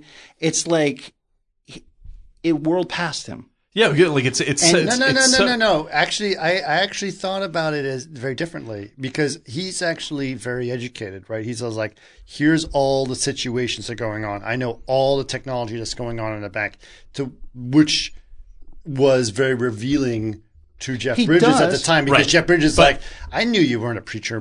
But I think Eric's right in saying that, like, the reason why he is saying all that stuff is to say, like, this is how fucking hard it is now. It's not like you just walk in and like point a gun and you get the money. Yeah, but he knows every detail. The reason why he's saying it is because he's afraid of it. Like, the reason why he's detailing it is he's detailing he's afraid his fear. of it because he's already done all of this. Yeah, okay. And he served his country and he got his ass kicked. Right? He doesn't even say that he's a hero. There's also the element that the first bank job they do, which they are recreating, they also lost out. It was an endeavor That's why that was when pointless. he sees the blackboard, he just sits there like this at the back of the pew and just stares at it, which is the greatest scene. Well, hold on. Okay. We still have to go through the synopsis. Here it is. Okay. Oh Christ, yeah. And then so basically they get all these jobs, right? They have enough, and they go through their elaborate planning, and then they do their bank heist. And I'm not going to go too much detail because there's a lot of crazy detail about it, but pretty much they pull off the bank heist. Right. They get it done. Jeff Bridges in drag as part of the plan. And their idea, here is that they'll rob the bank and then they'll hide in plain sight, in a sense, Right. by taking the car. God. Right, by taking And then See they're what I'm talking caught. But hold on a second. Right. But By- then by they're taking- Fucking driving with his girlfriend. Yeah, but hold on a Right, second. yes, Exactly. And they're Exactly. caught by a woman. Yes, yes. yeah. So they hide. The fucking redhead. Never redhead. trust a redhead. The Never redhead. trust Never a redhead. never trust a redhead. But Never he also, trust a woman, He also is what he's didn't saying. enjoy. He also clearly was not particularly that engrossed with the first redhead, and then Yeah, it's yeah, the like- the second redhead, which basically. What's the word? Caught him. Yeah. Right. That's when the police Never trust turn the up redhead. Yes. because he's busted They- she with sees the shirt. a fucking dude Yep. dressed as a woman. Yep. Yes. That's Yeah, right. Fuck. A lot of Yes. Cimino, Okay. I feel like, because he Right. eventually think became, about it. Okay, He hold on. eventually let's- became, wait, so- okay, wait, synopsis. wait, Okay. So, the so last slide. but what their deal is they're going to go to a drive-through, right? Which is a very, by the way, Quintessential American. quintessential teenager thing to do, Absolutely. right? Brilliant. Right. So they basically just hide all the shit in the car, Yeah. and just go right to the drive-through, which is right next to the bank. Yeah, Right. which Right. is so fucking weird. Right? And we're gonna apply it and hide in plain sight. So the two assholes are in the back in the trunk, and they're making way too much fucking noise, and that's the quintessential thing that happens in a drive-through, trying to sneak in extra people into the drive-through, which is what spoils the whole gag. Those two guys in the back are going to ruin it because they made too much noise in the trunk, Right. which is really, we're going through the drive-through. The first thing you should do is shut your fucking mouth. Yeah, exactly. And they don't. And this whole, like, if you just talk about this one aspect, it's such a teenager plot. It's I know. insane. Yeah, I know. Like, it's incredible. It's just like, and then we'll hide in the back, and it's just like, Yeah. it's like, So they decide that they are children. They're they are basically absolute yeah, teenage yeah, situations, yeah. right? At which point they're like hide in the back, and then they're like looking at it. It's like, no, the cops are here. They're going to bust the bank, and it's like, yeah, man, you timed that perfectly. Like 7 minutes, you called it perfectly, and they're calling this whole situation out, right? They're doing and they're like, things are going well, but Jeff Bridges is not comfortable, and he keeps trying to get out of the wig situation, but it's not like, no, keep the fucking wig on. We got to keep this going. Right. And which point they're like, it's getting dicey. And then shit goes down. Cops are coming in. They decide to just go like, okay, the whole thing is blown, right? We got to totally get out fucked. of Everything's Totally fucked. fucked. We got to get out of here. Cops are coming, and they just go. And and by the way, all those chase scenes with the cops and everything, it's amazingly shot. Oh, it's brilliant. It's Brilliant. brilliant chase I action. can't believe scenes. this is this guy's first movie, and the action is so well It's staged. so well done. Like and especially I want to note, if you guys watch it, just look at the motorcycle cops, because the motorcycle cops, Yeah, and there's some the fucking the stunt way work, they man. the stunt work they of do them great falling off work. their motorcycles are incredible. That's real- And that's there's real actually an Holy incredible cow. shot where the motorcycle cop falls off the cop and the motorcycle slides the Yeah, and camera. it stops just almost- before the camera. just I was just before like, the how do you plan that? It was They probably amazing. did. That was like, that would have been, if that happened in the movie today, I Because it would have would've like, crashed. that's CG. Yeah. It stopped within just 6 inches of the camera. Although I CG. have to be devil's advocate, they fucking nailed all of that. But watching Clint Eastwood trying to act like somebody that could punch someone was embarrassing. Oh, Yeah, no, George he's, Kennedy, yeah. There was Yeah. even a point when where Jeff Bridges complimented, You know what you're doing, Clint- man. Yeah. and I was like, literally, like, no, he doesn't. Like, No, that was not the really. worst attempt at a punch. That was the first fight scene. Especially punching, like, George Kennedy. Like, No, he you can hit punched the George guy with Kennedy the a bat. rabbits, and it was lame. Right. That Yeah, was that's lame it, as that's well, it. but Yeah, so it's was the like George. karate chop to the head. Yeah. I do- Clint Eastwood gets by in his I looks. do want to go back to the rabbit. Like we mentioned we'll before, get there, we'll get there. the guy with the rabbits is like a weird plot point that I really want to get to. Yeah. But Okay. it has nothing to do with the Okay. film, Yeah. the general We can synopsis. just, but 2 more anyway. minutes, we get all the That way. was Okay. like a David Lynch So, moment. so Yeah, at it this was. Yeah, it point, was. at this point now, they're in the car. The cops are after them. Suddenly the cops start shooting at the car. The two guys are in the trunk. One of them gets hit. One of them gets Yeah, hit. the He's in the full back of the guy. trunk. At which point George Kennedy goes, "You're going to die anyway." He just literally pushes him out the back. Which out was the- such a weird moment as well. fucking fucked cold. up, cold-blooded And then the camera asshole. sits with the guy as he dies. As he dies. Like, it interrupts the entire action scene to go, Okay, there it is. I have do you want to continue the synopsis, or can we stop at this point to discuss that particular thing? Yeah, go ahead. Because that is a point right now. Let's we can just- talk yeah, about it. let's Because Right. I have a question, well, not a question. I'm interested to see what you guys think about. I found George Kennedy's his characterization and his arc very difficult to understand. And what I mean by that was that it first seems comedic, then it goes very dark, then he becomes tragic, and it goes through this. Well, I guess it's like almost like a Greek tragedy or something. But at no point did I ever understand what his actual character was. Right. Well, that's basically. Could it be also people who are younger and looking He's the oldest, right? He's the oldest guy. He's the he grumpiest. probably represents a part like Republican, something else in the system of America Right. that is they perceive as irrational. He is Tried to anger. say He is Republican. It's just nothing- pure he's anger. and frustration, and Well, he's yeah. going through the same tonal shifts Right. that the entire movie goes through. You know, because like he is like when it's He doesn't required- make when- sense. If you wanna- But the way they looked at older people in the early 70s was it doesn't make sense. Do you want Right. to say it's ironic that his name is Red? Oh yeah, he's furious. As He's in, angry. Don't trust as a in redhead. communists? yeah. Yes, but also don't trust a redhead. Yeah, Don't don't trust trust the the redhead. redhead. Fuck. That's Don't true. trust That a I agree. redhead. And And his it's name is Red. Isn't his Yeah. surname is it Leary? Is that what he's called? No, is that a different character? I don't remember. No, I don't remember. Red Leary, yes. Red yes, Leary you're is in right. like Larry. Yeah. Like don't trust the redhead. But yeah, so like this is the like he is like when he's required to be funny, he is funny and angry. When he is required to be scary, he is scary and angry. When he's required to be like he is just like he is always frustrated and angry. And he's just shifting along with whatever the Well, there's basic also interpretation of the there movie definitely is. seems to be a consistent theme of him being irrationally angry Yeah, all the time. at Jeff Bridges specifically. He Why- doesn't why- That's the trigger. understand And okay, the I'm, youth. I'm, Oh, yeah, I'm, he this is hates Jeff Bridges. and Which I can he only is assume jealous is, of well, Jeff he Bridges. is because in that scene where Jeff Bridges says the woman came up to the window and she was naked. What'd you and do? He said, Yeah. "What did you do?" And he said, "Well, and then he said, "Did you see everything?"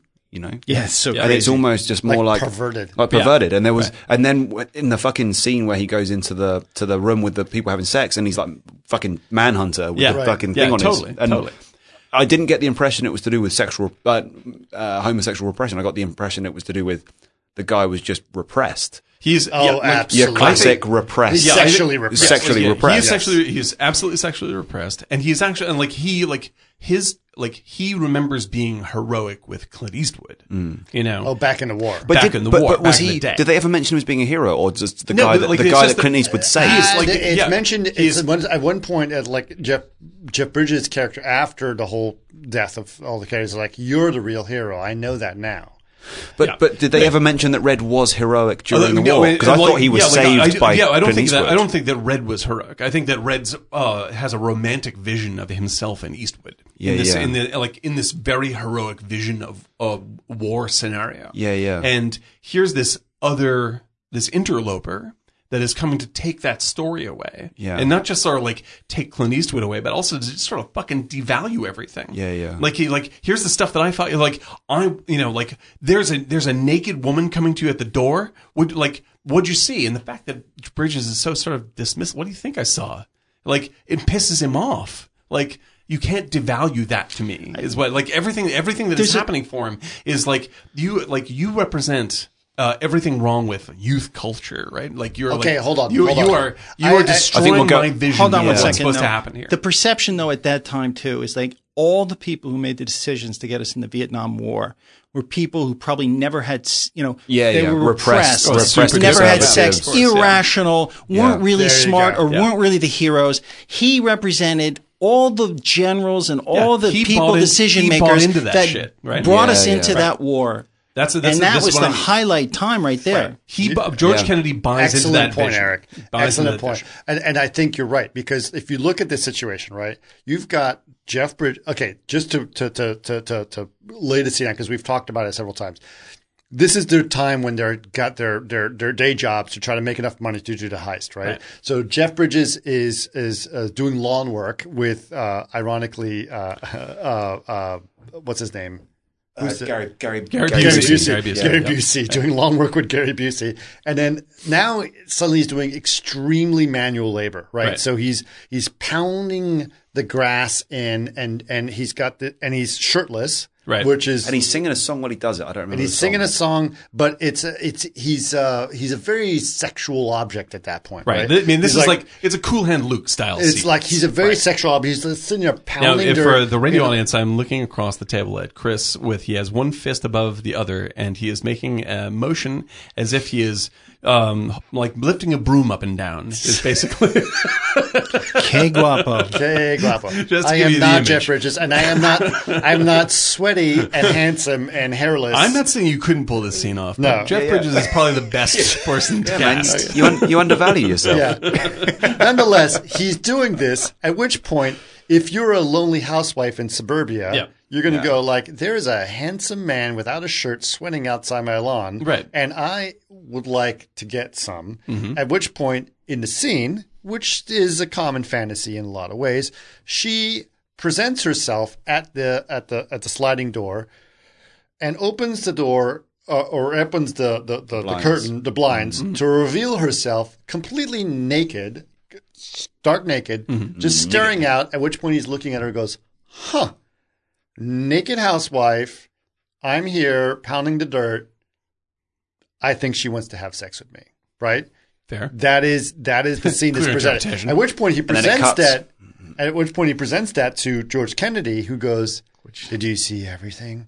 Like lascivious, disgusting. right? Because he is the guy who's sexually the repressed repressed, conservative. and Yeah. I think you're right. He's not homosexually repressed. He's just sexually He's repressed. sexually repressed. And I think he's the way repressed. Period. and Across the way the that board. Eric yeah. pointed it out is like he's the guy who thinks he's completely in charge, like the generals Right. in Exactly. Vietnam, etc. And they drag us into this bullshit that we're in right, Right. now, which is now splitting apart. And Nixon is now caught in Watergate when they shot this. And the thing is, He represents all those assholes who basically dragged us into this. And he's looking at Jeff Bridges, and Jeff Bridges, of course, it fucking Those happens fucking to you, hippies. just fucking hippies, right. You wouldn't even know what to do with it, is what he's thinking, Right. Right.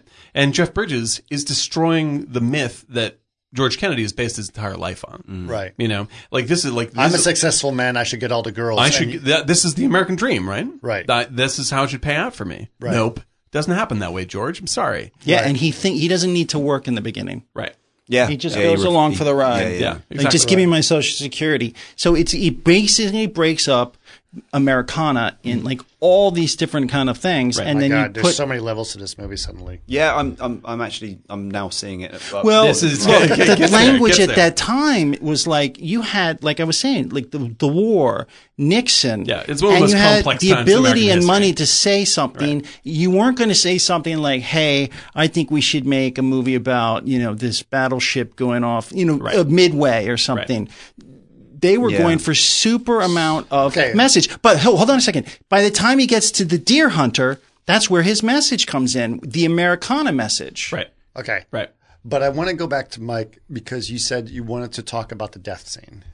Okay. And when he dumps the How, guy out of the quickly, how long has it been? 40 minutes? it's about 35 minutes now.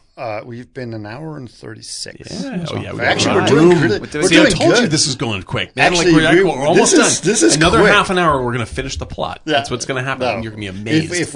If we do this in under 3 hours, I'd This be is it. amazed. This is it. But okay, so guy gets hoisted out of the back of the car. Kennedy's like, yeah, you're and gonna you fucking watch die him anyway. die. Right. yeah. So what was the thing that you wanted to talk about at that death scene? Well, I think the thing that caught me by that was first of all not understanding, and a lot of it we've kind of covered to some degree, the George Kennedy aspect of what this guy is, and now this kind of, in my mind, it definitely illuminates the fact that this is just a guy that is. He just will cast away anything that's not beneficial to him. Right. It's That's like right. this He's repressed- selfish. He's like, well, you're going to die anyway, which is kind of like the mentality that would lead you to send boys to war. Yeah, That's exactly. right. Exactly so. You Exactly know, so. you're going to die anyway. Doesn't it's fine. matter. Just it's service Just of me. And then service after of that, Why he should, why should I get killed? and then he trying to turns protect and then you? he turns against everyone Yep. for Yep. personal interest, and to an irrational degree where even Clint Eastwood says, "What the fuck are you doing? This is insane." Yeah, because he we're blows up. He just explodes. Which I guess, and I wasn't around during that period of like Vietnam or whatever, or the zeitgeist culturally, but I can imagine that kind of it must have been what it felt like when everyone started to back out of the war, or not back out of the war, but the more that the war went on, it was kind of like, this is nuts. Why are we Get us doing out of this? this. What the fuck is going on? Yeah, yeah. Why are we exactly. doing this? Why are we Yeah. doing this? Right. So it was and then it basically comes down to the three of them. So you've got George Kennedy, Red, and Jeff Bridges and Clint Eastwood are sitting there and they're having a fight. This is even more integral. But I have another question. What was the name of the fool guy, the guy that dies? What's his forgot character's his His name? name is Goody. Yeah. Goody's Goody. Goody's the Oh, character. Jesus, thematic as fuck. Okay. And he's And he's a goody boy. He's like absolutely. he And just he wants is- to, He's low voltage. He is low voltage, but his character and his face, his acting is He was fantastic. like Lenny that guy- from that's a marvelous what is it? character. Mice and marvelous Men. actor. Yeah. Like it was totally him and George Kennedy was like a Mice and Men, He's where he right. was like, right. He's violent, but What do he's I do innocent. now, Red? What do I do now, Red? Yeah. Like that's all he does. He's But an he's a absolute good driver. innocent. He's a good driver. Right. That was the thing about him, right? But there's the point you mentioned about the fight that happens after he casts away this dead weight that he assumes is of no benefit to himself. Right. Red then makes them stop the car, but at that point, and here's where there might be a Vietnam reference here, he then basically stomps on the head of the young man until Yes. he's basically he's doomed to He- die. I mean, he kills him in that scene. And We don't know, he but he kills kills him. him. He Yeah. gives Okay. him and he gives him brain damage, and this kind of we ties don't in. we don't know that yet. Yeah. No, which is sorry. which is a very important part to me because I had to watch it twice to figure out where that actually happened. yeah. But basically, the three of them get into a fight. Yeah. And Well, it's not a fight though, is it? It's just at gunpoint he beats the shit out of them. He beats the shit. He beats the shit out. So Red beats the shit out of him, and then tells him to get out of the car because he basically wants to take whatever is in the car and leave, right? And he beats them with a gun, but he beats Jeff Bridges pretty hard. Yeah. Although not in the sense that you notice anything. That was a thing that was like I had to watch it twice to realize Yeah. that was a pinnacle moment. Yeah, because he like, kicks him in the head. Yeah, because Yeah. he kicks him in the body a couple of times, and then he kicks him in the head once, and then he kicks him in the head a second just time. to do it, just to be Just out of sadistic. spite. Just out of spite. And he's youthful. He has everything that he doesn't have. Yeah. Exactly. And Right. he does it. And it's the same that he represents the system or something else during At that which time. point the plot keeps going, right? So Yeah. you're still in the full action sequence, right? And then Red gets in the car and just barrels through again another fantastic chase sequence as he's going through Yeah, and it's a evading all the great cops, right? And shooting. There's motorcycle cops try to shoot him, and he's shooting after motorcycle cops, puts them down. Motorcycle cops are flying and sliding all over the road. Runs into a bunch of police cars. And of course, the big irony is he ends up crashing into the department store that he worked at Yep. with the dogs that kill him. That were primed that were explained earlier as basically Right. mauling people. And he is eaten by a dog. He's eaten which by is a dog. awesome. Right. So he dies not through a bullet, but by a dog. And by the the dog way, is dragging him around by the neck. when It's he is great. dragging him around, the guy that comes to the door, who's like a chief of police, Yeah. Right. is like the most movie-like He looking says guy. Jesus Christ as well. He actually Yeah. says Jesus Christ. Yeah, Yeah, and so the famously, thing is, yeah. he's so out of everybody in the picture is drifter or people who are just America part of that, but they're not. There's no prominence to them in a sense, and then all of a sudden, this guy looks like he's like I'm the mayor of the town, Right. and he's the only one that looks very Hollywood-y kind of the way he comes in and says that line, and it was really odd. I don't know if he cast it that way or it just I know. came You're across right. that. I see really- what you're saying. I see yeah. what you're saying. Because he was the only Hollywood moment is when they all looked in the window at him getting eaten. So Right. now you're at a point where basically the two bad guys, which are Goody and Red, right, Dead. are dead.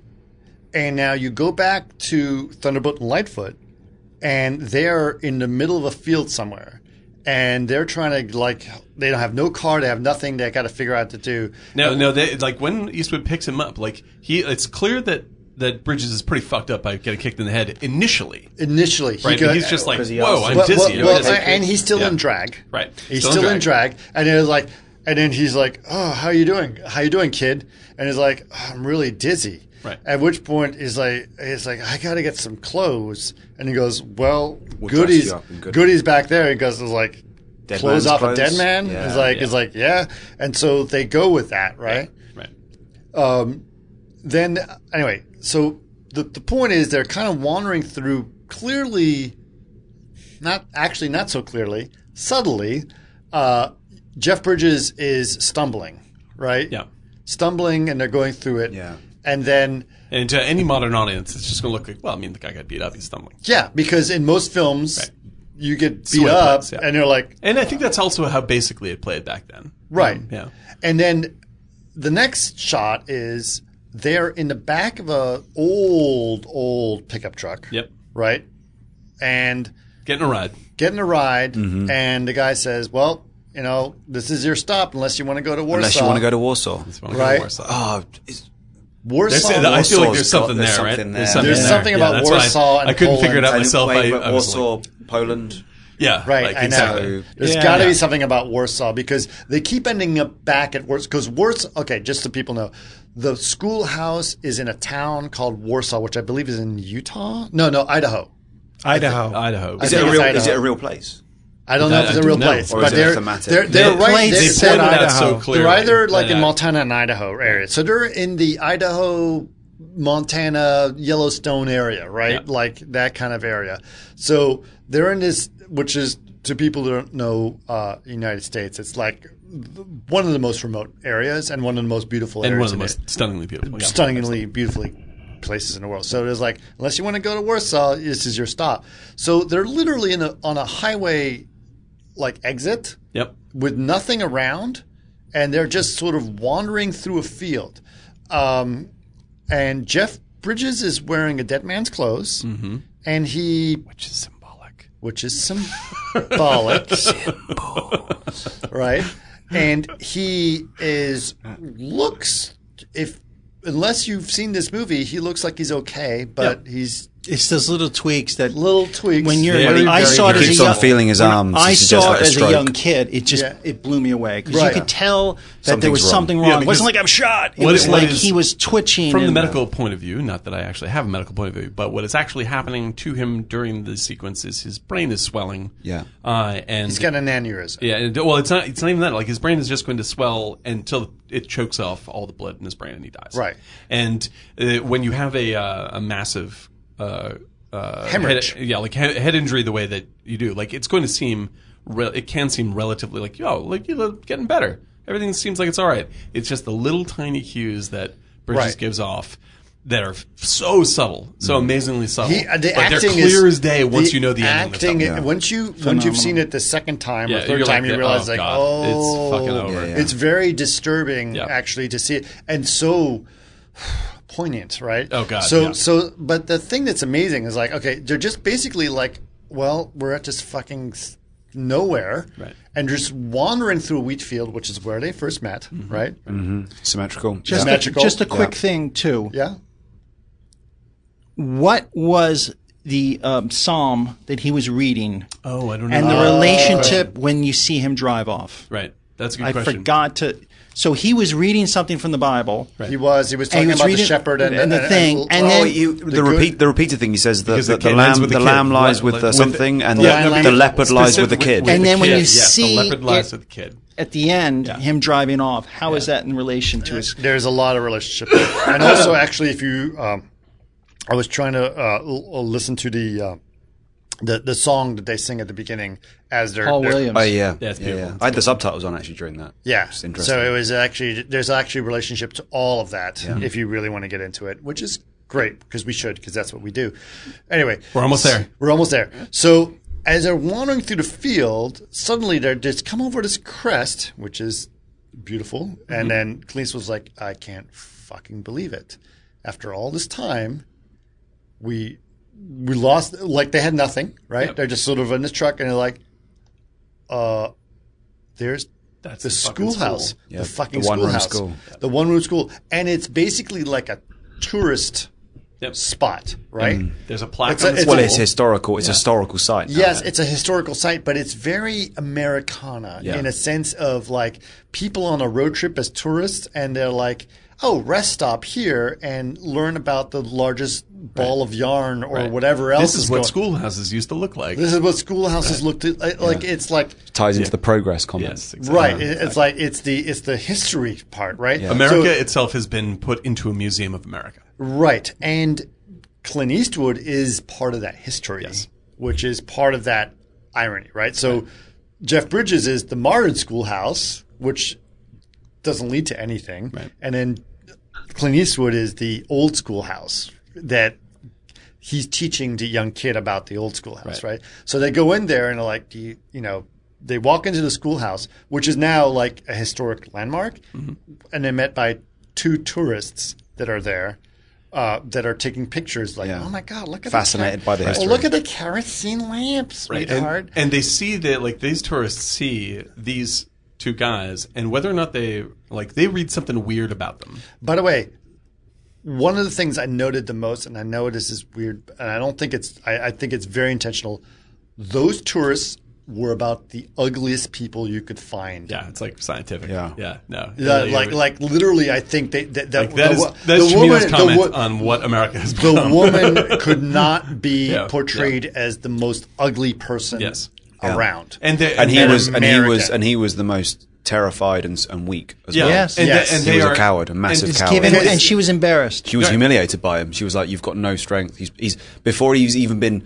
There's no act of intimidation at all, and he's already handing over everything. Right. Everybody's Right. the They're just- opposite. all they did is Everyone's they've the done opposite of nothing what we to- perceive. So just so people know, it's like they walk in, they're like, "Oh shit, this is a schoolhouse," and then they're looking at these two tourists. And Oh yeah, they're like- no. Actually, there's one more important plot point: is that the money is perceived to be stored behind the blackboard, Right. which they are taking photos of at the front. So they know that the money, if it's still existing, is behind that blackboard, Right. And these two people are taking Thank photos. you. Sorry, we've actually I don't think we mentioned that. Right. Yeah. So they know that the money is secretly hidden inside the schoolhouse, and the whole point is like the schoolhouse, which was on the site at Warsaw, is left, and is like, I don't know what happened to the schoolhouse. So someone oddly find the money, whatever. But no, the schoolhouse itself, which is physically moved to a new location, that included the whole the whole construction itself. Yeah. By the way, this is actually a true thing. They do move buildings. They do move entire buildings untouched. Yeah, yeah. So Yeah. they cut them out of their Yeah. foundation, put them on Yeah. a truck, move them to Roll another them down. location, Yeah, put them yeah, down. yeah. So that is actually true. You can actually do that, especially with the way that buildings are constructed in the United States, which is coming from an architecture background. And just This the is called balloon foundation. balloon frame housing. Right. You can actually literally pick up a building because it's lightweight. It's It's someplace all else. and it, You pick it up, you put it down somewhere more picturesque, and you set up a gift shop. Yep, Then and there you it's go. 100% possible, and that the balloon frame housing is actually very structurally good if you can make that happen. So you can't do that with a cinder block or a concrete house, Right. but you can do it with balloon frame housing, which absolutely works. So they sit there and they're like, "Oh crap, this house is still here." They realize like it looks exactly the same. Behind that blackboard could still be our money, and they walk into it, and there's two tourists that are there talking about the history of this house, Right. which doesn't even belong there. Right. Exactly. is also They're talking about a history that isn't Can I- actually real. Can I point out In this context. a few mythological structural concepts that might it. stick with this? So one of the most famous motifs from mythology is going into the belly of the whale to save your father. Yeah. And what that means is symbolically it means that you go into the belly of the whale, which in this case would be the bank heist, and you retrieve the gold from the dragon, which is like the dragon in the cave that has the gold. And the dragon itself represents all of your unconscious that you don't face up to because you're too busy following your ego. Right. And I find it interesting that they go into the belly of the whale in this story and they find gold. Then they lose the gold. Yeah. But then the end of the story, they find the original gold, Yeah. which is concealed in the schoolhouse, which is a symbolic reference to the church, ironically. Yes. That is Clint Eastwood's like origins, Yeah, effectively. it's almost like, too, he didn't really exist, Jeff Bridges. He was almost like this angel Yeah. with the hair, Guiding and golden spirit. hair, guiding spirit, Yeah. guiding him, and so free, and then he just and then he cries once a he's little no and longer dies. needed, he passes away. And but then he but drives Clint off. Eastwood has found his gold. Well, Now, there's Clint Eastwood one point- gets his car, right? The car that he wanted. Right? Jeff Bridges wants. Oh, yeah. we'll get to that in a second. Okay. We'll get to that in a second. Right. So they're in the church. The two tourists are like freaked out by the whole situation. Cowardly, very cowardly, right? Because these guys don't do anything threatening. No, they do just- nothing threatening. In fact, they sat They're down at the school pews. They sat down at the school pews and they're just looking, and they're just two good-looking guys, which is a threat to the ugly Americans, right? Well, yeah. The thing is, I mean, Right. they look like real people. Like Right. they this. Like they look like they look like no bullshit. Yeah, and they're just looking at The the school. tourists are 100% bullshit. Yeah, Right. yeah. And so they're looking and it's like, we don't want any trouble from you guys. Yeah. And then suddenly like offers him his camera out of Fucking thin air. Thin air. Yeah. No reason. Yeah. No reason to Yeah. offer that Fear. camera. Right. Why would they be Because I'll afraid? buy another one. Right. Yeah. Right. Right. Does he say that? No, but you can. He's Oh, like, yeah. Everything Take is it. disposable. Because it's that idea. It's like, Everything is this meaningless. I'll buy it. Yeah, Buy another one. he just is scared of violence. Disposable. Yeah. And the Actually, I wife think and the this wife is- is repulsed, Yeah, repulsed, by him. and Yeah. she's just absolutely dismissive of his. She's like, "What the fuck? Why are you so nervous?" And these guys haven't done anything. Yeah. Right. Exactly. Anyway, those guys leave. We then get back. This is another thing that I think is interesting. I'm actually curious, Mike, what you think about it. They're now alone in a church, right? And it's like, okay, we need to look. Schoolhouse. We need to look. Oh, sorry, Symbolic schoolhouse. church though, Yeah. because So- symmetry beginning and There's end. symmetry. So, but you're right. You're right. But it is, So yes. they're- It is a they're- given that it is, and it looks was like moved because it's an old, that it's almost because in the beginning they shoot the church, and at the end, the symbolism that you were saying, the schoolhouse reflects it, These but things they're are- all just museum pieces. Yeah. These Right. things. We these things are the disrespect same. it, and Right. it's a museum piece. Right. There's nothing real about this. Right. It's And just there to. You have a So- fake preacher in the church. So now A fake you schoolhouse have in the middle two of of them, nowhere. and then he says, "Watch the door," which is a beautiful.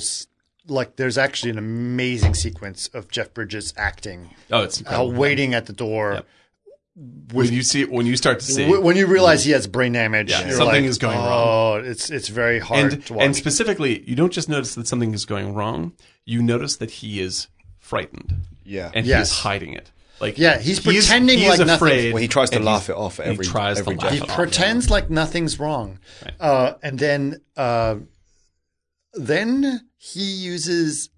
This is another symbolism that the belt means something. Yeah. That's what I was Belt's a saying in the consistent beginning. motif. Yep. Pulling the there's- thing so- out. I know. So let's point The out screw. the motifs because there's the belt. There's also the I'm watch. just so you know, No, he uses the belt to unscrew the screws in the Yes, blackboard. okay. He Yeah, uses yeah. the belt to correct his dislocated arm. Yeah. That's Right. and Yeah. it looked very. It was a biblical scene. Yep. When he was doing that with that one piece of log, it's out of like the Martyr of Saint Matthew by Absolutely. Caravaggio. Yeah. Absolutely. Like it's just like Jesus hanging off the cross. Yeah. Yeah. Is the way he looked Yeah. from that angle, and then Jeff Bridges is looking up on him as though people looked up at Jesus on the cross. Absolutely true. Wood, leather, crucifixion. What was the other? Because there was that one. There was the belt at the end, but I swear there He's was taking off the belt in the it's in the middle. It's in the there's a shot where he takes off the belt. I think it's when they with the women? with the women. Yeah, like where the camera goes down to see this. See the belt Yeah. with the women. Yeah. There was something with the women. He took But the there's belt off. the belt buckle, I think, has a symbolism, right? Because he uses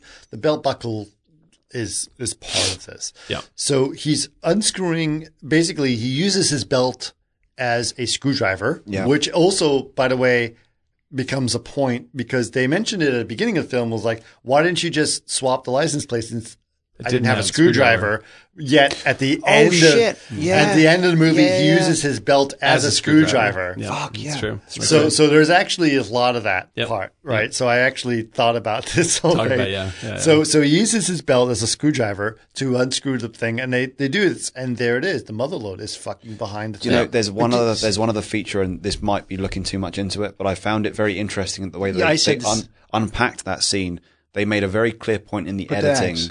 that he goes to 4 points. Yeah, that's right. That's they right. don't just do an editing where show man, And then he has pull done off. it, and then we pull it off. They do a sequential thing where it's one, bottom right, two. bottom left, Oh, yeah. top And left, how top many- right, as in the 4 points but of the also- cross. Yes. but more importantly, he never actually. I remember this because he never actually completely unscrews the last one. He does it.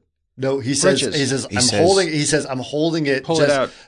It's there. Yeah, we just gotta you're right. pull the last But the one bags out. with Pull the us money out. in there, the bags were Sorry still about there it. too. Yeah. So, So usually in heists, it's like, they throw them in their own bags or Right, something. The money was there. The money looked like firecrackers, the red. Yeah, they're And- like sealed cubes. Yeah. And then the bags are in the bottom, yeah. Right. stuck into the wall with Right, them. right. And I was like, how convenient. Yeah, But it's great, it's great. but just the way they thought when they hit it. Right. Like, we're going to come back and get this stuff. This is what we're going to do. And now I want to throw in this is just me supposing. I would like you guys to chime in on this. This schoolhouse is America, or now artificial America, right? Sure. Like, what It do was we? the Frontier Schoolhouse. It says on the thing Right. in 1841. So this It is says like that the frontier. the frontier. Yeah, it says that Yeah, it says on the red plaque. sign that when Yeah. they're walking up and they're going, it says Frontier written Schoolhouse. in, etched out. It says in 1841, this was the first settlers used this as a schoolhouse. Right. And so this schoolhouse is essentially what is left of America, right? What America is about. By the Or way, American- they American- taught- it's American they values. taught- It's American values. But the Like, this is schools, like- this they is the- taught it was school, but Sunday school, so it was church. Absolutely, in that. same Oh, thing. yeah. So it's essentially a the church. symmetry of that. I Yeah. totally agree with you, Mike. The symmetry of like church, school are mirror images of each other in the movie. We are in this place that has been rededicated as a landmark to show that this is symbolic of America, of what we have as Americans, the history. This is what America is about. Yeah. You're in a school room. Right. And where do you like what is the point of being in a schoolroom? It's to learn. What do we learn? What is America all about? We're going to find out at the blackboard what America is all about. What is it? Money. Money stolen. Oh shit! Stolen money. Yeah. Whether you Stolen have fucking credit money. card, credit card, behind the money. church, There's- behind the there's school. also- the people with money though are using Money. credit cards. There's also they were using So credit it's cards. credit cards. And he talks They're about the using credit real card system, cash. The only way to but get there's real cash something- is to steal it. There's something else as well, which I can't quite put my finger on, but it Especially seems to make the sense. the gas man. The gas man, he's serving up fucking gas. Yeah, like exactly, I mean, the exactly. Talk fucking about it. absolute spine of the American economy at that Yeah, point. that's what America. That's what America's And- about. and he keeps and they're projecting- using a fucking spine of credit cards. Yeah, So exactly. he's Which one? rejecting Exactly. Every single one. But there's another the gas component. man is such an important scene. There is, and then there's The gas man there's mirrors also, the crazy guy with the bunnies. Yeah, But it's true. wait, We'll wait, get to wait, it. Good. wait, We'll wait, get to it. crazy guy wait, with wait. bunnies. Let's talk about recurring symmetry here, because there's also a point where Goody, and there's no fucking plot point to it at all. At all. There's no reason for that scene to exist. Is that later on when Goody is on his way to pick up Jeff Bridges, who's dressed as a transvestite, That's right. while coming In out the of that alley. building, he goes to a gas station and asks him to fill up with a specific type of gas. Yeah. And there's no fucking reason. He fills up on gas and then he leaves. Yep. It's like you literally don't need the scene at all. Right. It's got no plot integrity at all. But it does say But it something. mirrors Right, the original exactly. scene where they turned up to Yeah. speak to the gas man. But It's in exactly the I- same Yeah, setup as exactly. well. But Exactly could it true. also be because they were on such a structured timeline and you always went in on the clocks just to show everyone's habit or what I they don't- needed to do? Well, because maybe. the fact that it is this is what I was trying to say earlier is that the when you have like something as seemingly random as this movie is, Yeah, right. there's an underlying reason. What you are actually seeing is the meaning of the film. Like the meaning of the film is just laid out for you, and like you go, oh, that's random, and you go, oh wait, that's not fucking random at all. Okay, can we pick out, with that in mind, can we pick out the most random plot defying feature of that entire heist? Because I think it's really important. Unless I've missed something, I think it's massively important. Is when a part of the plot structure is that before they've even gone on the heist, Clint Eastwood goes in and then basically opens up a vent to get into the bathroom of a bar, Yeah. so that Jeff Bridges can go into the bathroom of the bar, change into his transvestite gear, and then climb back out of that grill and then go down to an alleyway. So there's literally zero reason why he needs to get changed as a And they transvestite in even- the bar in of the- a pool bar. Exactly, In the toilets of a exactly. pool bar. In fact, Jeff Bridges even goes into that toilet and is disgusted by the smell. Yeah. And he's repulsed Why by didn't why you do he's this there before? in the Right. first place. Exactly. So they go in to a place they never They needed to even break actually into. call it out in the movie. Yeah. It's At the end, unnecessary. we're in And he the- said, all of this for nothing? Like, Yeah, what the fuck? exactly. He Exactly. doesn't even need to do that. He could have just rocked up out of the car and gone to that guy at the TransUnion station and seduced him. But instead he has to climb up a fucking alleyway, fire Do this escape, this- climb into a all thing, this go Way into a nonsense. too toilet. elaborate. Right. Yep. And then, well, I think that is the key itself. Like like all of this nonsense for what? Like what's the fucking point?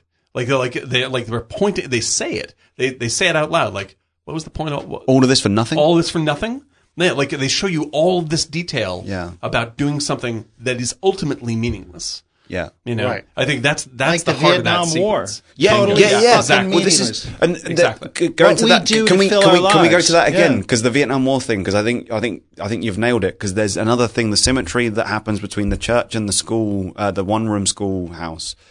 Something I found curious about the layout, or the architecture of the scenes at the beginning and at the end, is that at the beginning, Red comes in through the door and then shoots at the priest, and then he runs away. Like the back of the room gets shot up to pieces, which is where the blackboard is in the old in the one full room of light schoolhouse, and he runs away into the full into of the, light, into the golden. field. But wait, but then when they go back, the priest then now completely what's the word? He's given up his priesthood. Tells the kid to watch the door that the red came through at the beginning. And if you say red is somehow representative of this kind of rigid, you know, you reference red is the ultimate fucking figure of communism in the 70s. Yeah, Right. Red coming through the church. The Red Scare is coming through the church doorway and shooting up Christianity. And at the end, he asks the kid to look out the door and protect. And the kid is dying. And Clint Eastwood's a fairly conservative guy, so I can't. The thing also, he's very aware of these kinds of things. If you look at that symmetry, it's like it was. The car comes around in the beginning and it's golden. The light.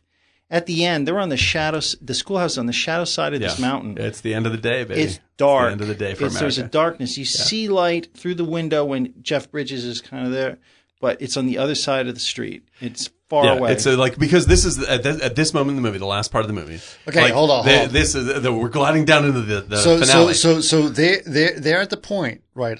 They get the money from behind. No. More important, they're taking the blackboard off the mirror. You mentioned the 4 points that they took it, and the last one is like the last one is like the screws are like Clint Eastwood is smart enough. Is like I'm leaving the last few screws connected so that we can just pull the whole thing out.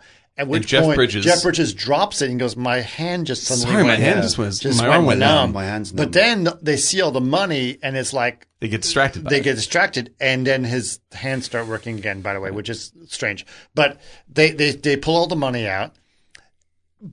Earlier in the movie, back at like end of Act 1 or 2, Jeff Bridges says, "My dream is just to get enough money to go out into a store and just buy in cash a white Cadillac in cash." That's what he did, though. I know, but which it was his gift to him, though, in a way. Exactly. So he says with red seats, and so they get all this cash, and he realized, like, oh shit, they found the money. Yeah. And then the next shot is literally Clint Eastwood driving out of a dealership with a white convertible Cadillac. Yeah. With red seats. Red seats. Yep. American Dream, right? And then he picks up Jeff Bridges, who is sitting by the side of a highway. Right. He can no longer stand. That's such a random position because he could have just been with him buying the car. That's such a random. Because he was just like, no, you got like this. I can imagine the discussion is like, let's go do this. And he's like, I just got to sit down. Yeah. Just for a little bit. You go do that and pick me up. I want to know what sign he's sitting against because I realized I didn't register what sign he's leaning against. But he is clearly not doing. He's fucked up. Like he tries to stand up and he has to stand up. Like and he's delirious. This slow death scene is like might as well be an opera. It is a fucking long death scene. Yeah. And gets in the car. He gets in a car and the acting is superb. He looks phenomenal. His left eye is fucking droopy as shit. And he's like, he only talks from one side of his mouth. Right. Yeah, slurring words. He's slurring words. And he is happy as can be because he feels that his life has purpose. He said, we have purpose. We made it. We did all right. We did all right. We are not. He pulls out a cigar. Right, with one hand he pulls out a cigar and gives one to Clint Eastwood. Right, and he's like, I've been saving them for a special occasion. Right, and he says, like, I don't like essentially I don't feel like we're bad guys. I feel like we did something. We accomplished something. Yeah, to be proud of. I feel like a hero. Right, right. And he says hero. Yeah, I feel like kind of like a hero. Mm-hmm. Right, and you can see that he is on the way out. Like, and Eastwood can see it also, but can barely say anything about there's a curious feature that was that I felt like they intentionally made Eastwood look slightly naive to because he's clearly pegging onto it. But I was sitting there going, dude, this is clearly inevitable. If you knew what I knew, you'd stop the car right now and fucking try and help this guy. But I just don't think he's registered yet. Right. Well, because like he's looking at it like he's like I think he's looking at it like. That would be asking for help. Yeah, in a way, and they live on the peripheral. Something to himself. They live on the peripheral as well. Right. Never once did you see them. They get paid but you see them just bringing the money back. It's like for him to go to the hospital. I think the reason why they separated Dubai is because they were involved in the heist, and if you're seen together, there's a greater chance that somebody would. No, but I think there's got to be a symbolic reason for that, right? Because this guy's clearly working in symbolism. Because so many of the scenes have no logic. They have no internal consistency. Because really, because I think that he does not want to admit. I think that Eastwood doesn't want to admit. Like he's looking at him saying, like in his mind, he's thinking, but the angel can't die. That doesn't make any sense. Like clearly what is happening is very visible. There's got to be a way. There's a Fight Club thing going on here as well. There's, parallel. Yeah. There's a thing though. It's like you got to also realize that Clint Eastwood. I had read that he was not. He was kind of like, man, he got more attention than me because he got nominated and he won. Yeah. He did say Clint didn't, and so he was kind of like, what the? Because he felt like he felt his performance was really strong, which it was, but he didn't get recognized for it. And since he was the star, and Jeff Bridges was a young actor, there could have been these permutations during shooting where it's just like, you know what, I'm just gonna pull up on this one, or I'll let you pull away with this. So there was a balance, because he's a young actor with a Hollywood star, and he was obviously he was going to direct it. Was not as well known at that point. He wasn't, but what I'm saying, Clint Eastwood to him, because Clint was going to direct this, right? And he handed it to Cimino. So you think there's like a parallel? Well, what I'm saying is that you were talking about unevenness in some of the stuff where he was like oblivious to things, or he let him pull the scene. He could very well have, I'm just saying, maybe let him pull that. It was his death scene, pull it a little bit more, so he pulled his character back a little bit. Yes. But Cimino, quickly, he would say to Cimino, "That's it, we have it." Right.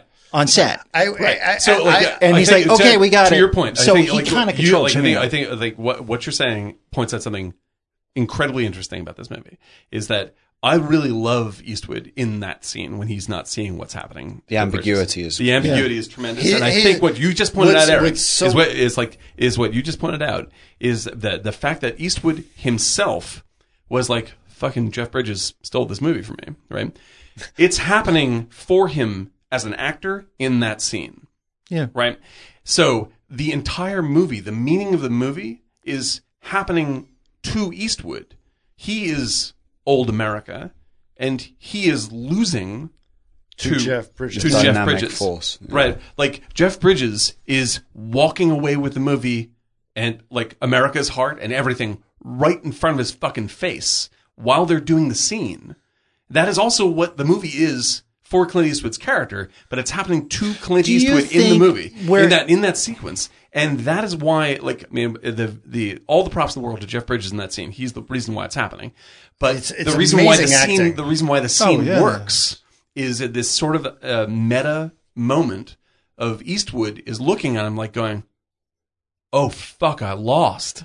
Like, I'm out. I lost the Oscar. I'm out. Yeah. I'm watching this happen. The car crash is happening to me right now." Do you think he did this too also because he was going to direct it? Then he said, "You directed Cimino." But look at the roles that he was doing from 65 up to 73 or 74 when they made this. It's like macho shit. You know, it's like this is the end of that for him. It's almost like he said, "You know what? Instead of me directing, I'm just saying, and me directing, me trying to shed that fucking character, let you direct me, and let's have him play basically a conglomerate of all the shitty what people thought I was."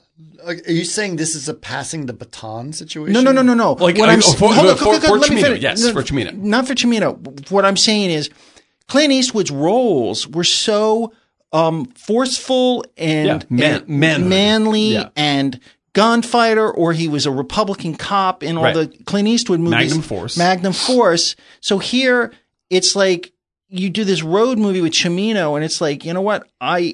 It's almost he acted like he was defeated and lost a little bit. Yeah. So he was trying to shed shed some of that what he was portraying. Let's take this theory and look at the trajectories.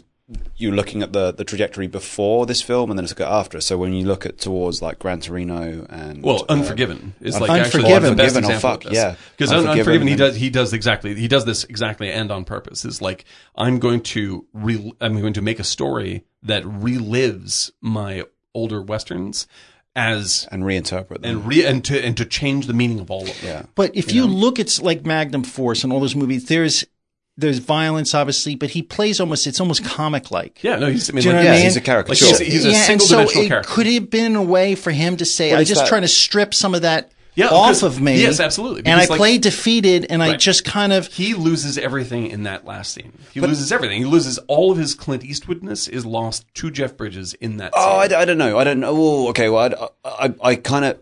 Because depending on how we look at this, and this is a big thing. He's like everything that is young, energetic, everything dynamic, yeah, right? Not static, dies. Which is what the old guard is. They're static. Exactly. Everything that Clint Eastwood and I think Cimino is aware of this. This is what I think, is that Cimino is aware that this sequence is, like you said, a pass the baton moment between this kind of character to this kind of character. Right? This kind of acting to this kind of acting, because like the kind of okay. Well, let's take it back inside the film as a non-meta as a non-meta content. One of the things that I find interesting about the symmetry of the movie is that Clint Eastwood is this static priest-like figure that is preaching the rules to people, but he's clearly not completely convinced, and he's clearly hiding from himself. Right? Yeah. Then he runs out into the wheat field, where the person that's chasing him, which let's for the sake of dramatic intent call it his own inner demons. Yep, absolutely. His unresolved issues. He was the electronics expert, by the way. Oh, no shit. Yeah, he was the the guy that he That's hit. right. That's right. He was the electronics. That's why they had to go analog on the heist. So they run out, and then this young kid in a Trans Am, which is the ultimate symbol, which is being a warrior. But it's also the ultimate symbol of youth in America. Teenager. The Trans Am is your symbol of youthfulness, right? Yeah. That's the beginning of the film, and by the end of the film, they're driving in this more mature American dream concept of the Also, the classical- Just elder quickly, figure. he the elder stole the figure. car, saying it with a bum leg, pretending he was a He Vietnam was pretending, vet. and he said he had a wooden leg. Yeah, and so the guy's perception was like, this guy's a war hero. So let's assume symbolically only- that they are the same character, and this is simply much like Tyler Club. Durden encourages Edward Norton to fight. You end up realizing that he's actually a They're the same component person. of himself. Not Exactly. only that, but the car itself, he says, it's like brand new because it was repossessed. Repossessed. Yes, Yes, it was fuck me. repossessed. It's repossessed, So- right? So the whole thing is like debt Yeah. and the fact Yes. that you can't afford And the by things you buy. by the end of the film, he buys a whole new American dream, and it's the kind of the elder Cash. version with cash. Yeah. But there's also your classic mythological motif of going through a stage of life, that it's almost like Clint Eastwood has basically internalized a lot of his past, come to terms with it, and now progressed forward. And that younger version of him dies at that point. So it's almost like the integration, right? So, in the same way that you kill Tyler Durden, right? You know. Well, the thing is that for me, I feel like the difference between Fight Club and this is that I completely agree that these are basically mirror characters. Same in the premise, way, right? That Clint Eastwood is the one who dies in the ending scene is Clint Eastwood. Is how I feel about it, because like he achieves the symbol of like Jeff Bridges is his youthful self, right?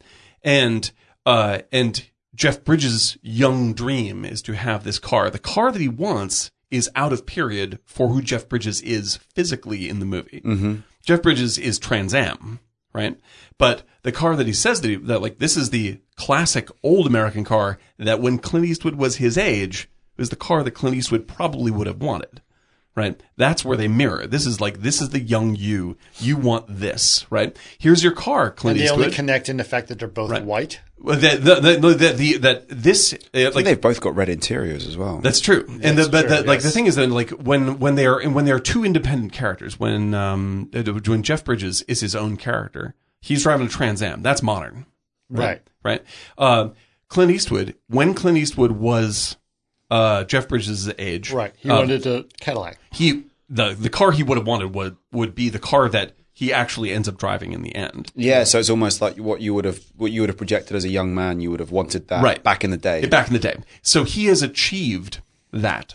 Like he has achieved the American dream for himself. But that's what Jeff Bridges wanted. This is what I'm saying. Yeah, Jeff Bridges is young him. Yeah. Right? So like he has achieved the American dream, and it's empty. Yeah. It's gone. Yeah. It's dead. Yeah. Right. Clint Eastwood is alone. like the best, most. And he doesn't throw the body out of the car. No, like they're driving along. He's dead. Like he is Whereas dead Red in the car, did. Carrying this guy. right? Yeah, and yeah. he is like Clint Eastwood, the best, most energetic, youthful, and loving part of himself. The thing that actually meant something, that really was America, Yeah. is gone. Everything is gone. The first in an external sense, and then in an internal sense. And the last thing that happens for him is he dies inside. Yeah. There's an interesting component that if you assume, because there's a lot of theories about films, that psychological theories that suggest that films have characters that represent archetypes that represent one psyche going through its own stages of development, right? So every character in a film is actually is part of the same character. Specifically, every character in a film is you. Yes, Right. and all these different figures represent different things, and it's kind of interesting that the sort of antagonist, as it were, which is this corrupt red figure, after winning all this money and running away with it, he ends up dying in a department store where he can't spend any of it, and his last words are alarms, like almost ironically. Right. He gets mauled by Yes. guard dogs, Right. You know, and then Clint Eastwood ends up with this fucking amazing Cadillac that means nothing It's to him. empty and useless. Yeah. It's totally useless. And so like we never look up anything on the show. I had to look this up. You cheated. I had to cheat on this one bit. The disgust. Okay, You this is the cheated. one time I'm I'm never so going to do this sorry again. you had a witness. This I'm is so disgusting. sorry. This is it. But I He's feel not like this. all right. This one time. It's not like Dan. You've changed, Dan. Lightfoot's last line is, you know something? I don't think of us as criminals, I feel we accomplished something. Yeah. A good job. I feel proud of myself, man. I feel like a hero. When he says a good job, I cried so hard. I couldn't believe it. And it's hitting me now. Like that is like that. This is like it was this. I couldn't believe how sad I got all It's at once. really sad. Like, and it's not like I it's saw a this brilliant at like 10, performance. and I was hysterical in Bedford. I saw it was like 10, It's- 9, 10 years it old. was- It blew me away. I was like, oh my God, Like, just that performance. The in the performance car. And he's is brain fantastic. dead. He is moments Yeah. from death. I feel like we did something. And Good job. he is in complete denial of his health. Well, like he's like it's like Can you break down the significance of that one specific sentence? because it's something. And like first of all, I want to say like the performance is spectacular. The performance by Eastwood, I also think is spectacular. Yeah, he does a really the good job. ambiguity, and they But- keep his sunglasses Glasses on, on, exactly. which Yeah, I found important. fascinating because you can't read his eye, you can't read what he's actually And expressing. but he's got his mouth is kind of like, It's that classic ambiguity. Yeah, absolutely. Like Yeah. Intent is not clear. And so all these things are beautiful. The reason why this all lands is not because of any of those specifics in that scene. It's because the entirety of the movie added up to that one bit. right. Everything that we have seen lands on that one line. And when he says, I feel like we did something, a good job, which is like that's an America thing to say right By there. the way, Right? Like a good job. Like everything I did was Well job. well job. Like all the work I did was actually worth it. Like Right. I worked my ass off. Like this is the American dream. I worked my ass off and now we're Yeah, here. if we I did a work good job. hard, we get rewarded. I am a good person Yes. for having done this. Right? And I feel like a hero. did you ever think there was a line in there that he said all the great race car drivers Have blue eyes. Have blue that was a eyes. nod to Paul Newman. Yeah. I felt it was a nod right. Oh, yeah. because Paul Yeah. Newman in the early Oh. 70s started racing I did cars. think about that. And old blue eyes. I- And I was I- like, man, I wonder if that was a way that maybe he was involved in the project and he said, fuck it, I don't want to be in it. So I they think you wrote couldn't that go- in you just couldn't as get a little more American like hero nod actor than that to guy. Paul Newman or an inside joke. I thought it was an inside joke to Paul Newman. I think- like I Clint think Eastwood it's and both, Paul man. Newman, I- he played a joke. I think it's Yeah. both because like you can't get a more like a Paul Newman is He is the epitome. he is absolutely because I mean like Eastwood is Hey, guapo. Okay, oh boy, Yeah, handsome He is not handsome 'cause Americana He is, yeah, filmmaker. absolutely. He is not just like Eastwood is a By certain the way, kind can of we American. do a cut up just as promotion where you guys are just going handsome, really handsome, Oh, my God. beautiful. Paul He looks Newman. great in tight jeans. Yeah, I Paul- think he's fantastic. Not that this is gay or nothing. Tonight I'm a like- teeny giant. I'm He's telling you, great. There's a theme going on with this. I'm dissection just tonight. saying, man. Like, We you could you probably, cannot like, get- By the way, we're wearing bathrobes right now, and This so is I a- just yeah, just to like a get bathrobe. it. that this is We could probably cut the word gay out of every episode, and we probably have 1,000 times that we say the word gay. like I feel like it's Not true. me. It's true. But like when we talk about like there's lots of Paul Newman is objectively The American Dream. the American dream. Paul as a Newman guy. HUD was God. cool looking dude. There's a hat on the can, hot I, tin can, I, roof. can I go off on a random trajectory Please. just Yes, based this on is what we do. what you just said about the concept of when he says we did a good job and that kind of hit a nerve. There's another film which I feel has these underlying themes. Have you seen Nightcrawler? Yes. Oh God, yeah, Yeah, absolutely. yeah. It's the horror movie version of the same. The reason, the reason that came from my head is first of all because of the beginning and last lines, and I forget the last line, but the first line that the character says in that movie is while he's cutting through a fucking chain link fence. Yeah. To get a story. Oh no, I don't know what he's doing. He's ripping off the wire. He's doing something. He's cutting it through to go get steel wire. So And then he can someone wire. shines a light on him. Right. He's there in the darkness, just obviously just fucking trying to make his way like every person is in Right. America. And someone shines a light on him and he just looks at him and says, "I'm lost." I'm lost. Right? I'm lost. I mean, that's the theme of the film. He's like, I'm lost.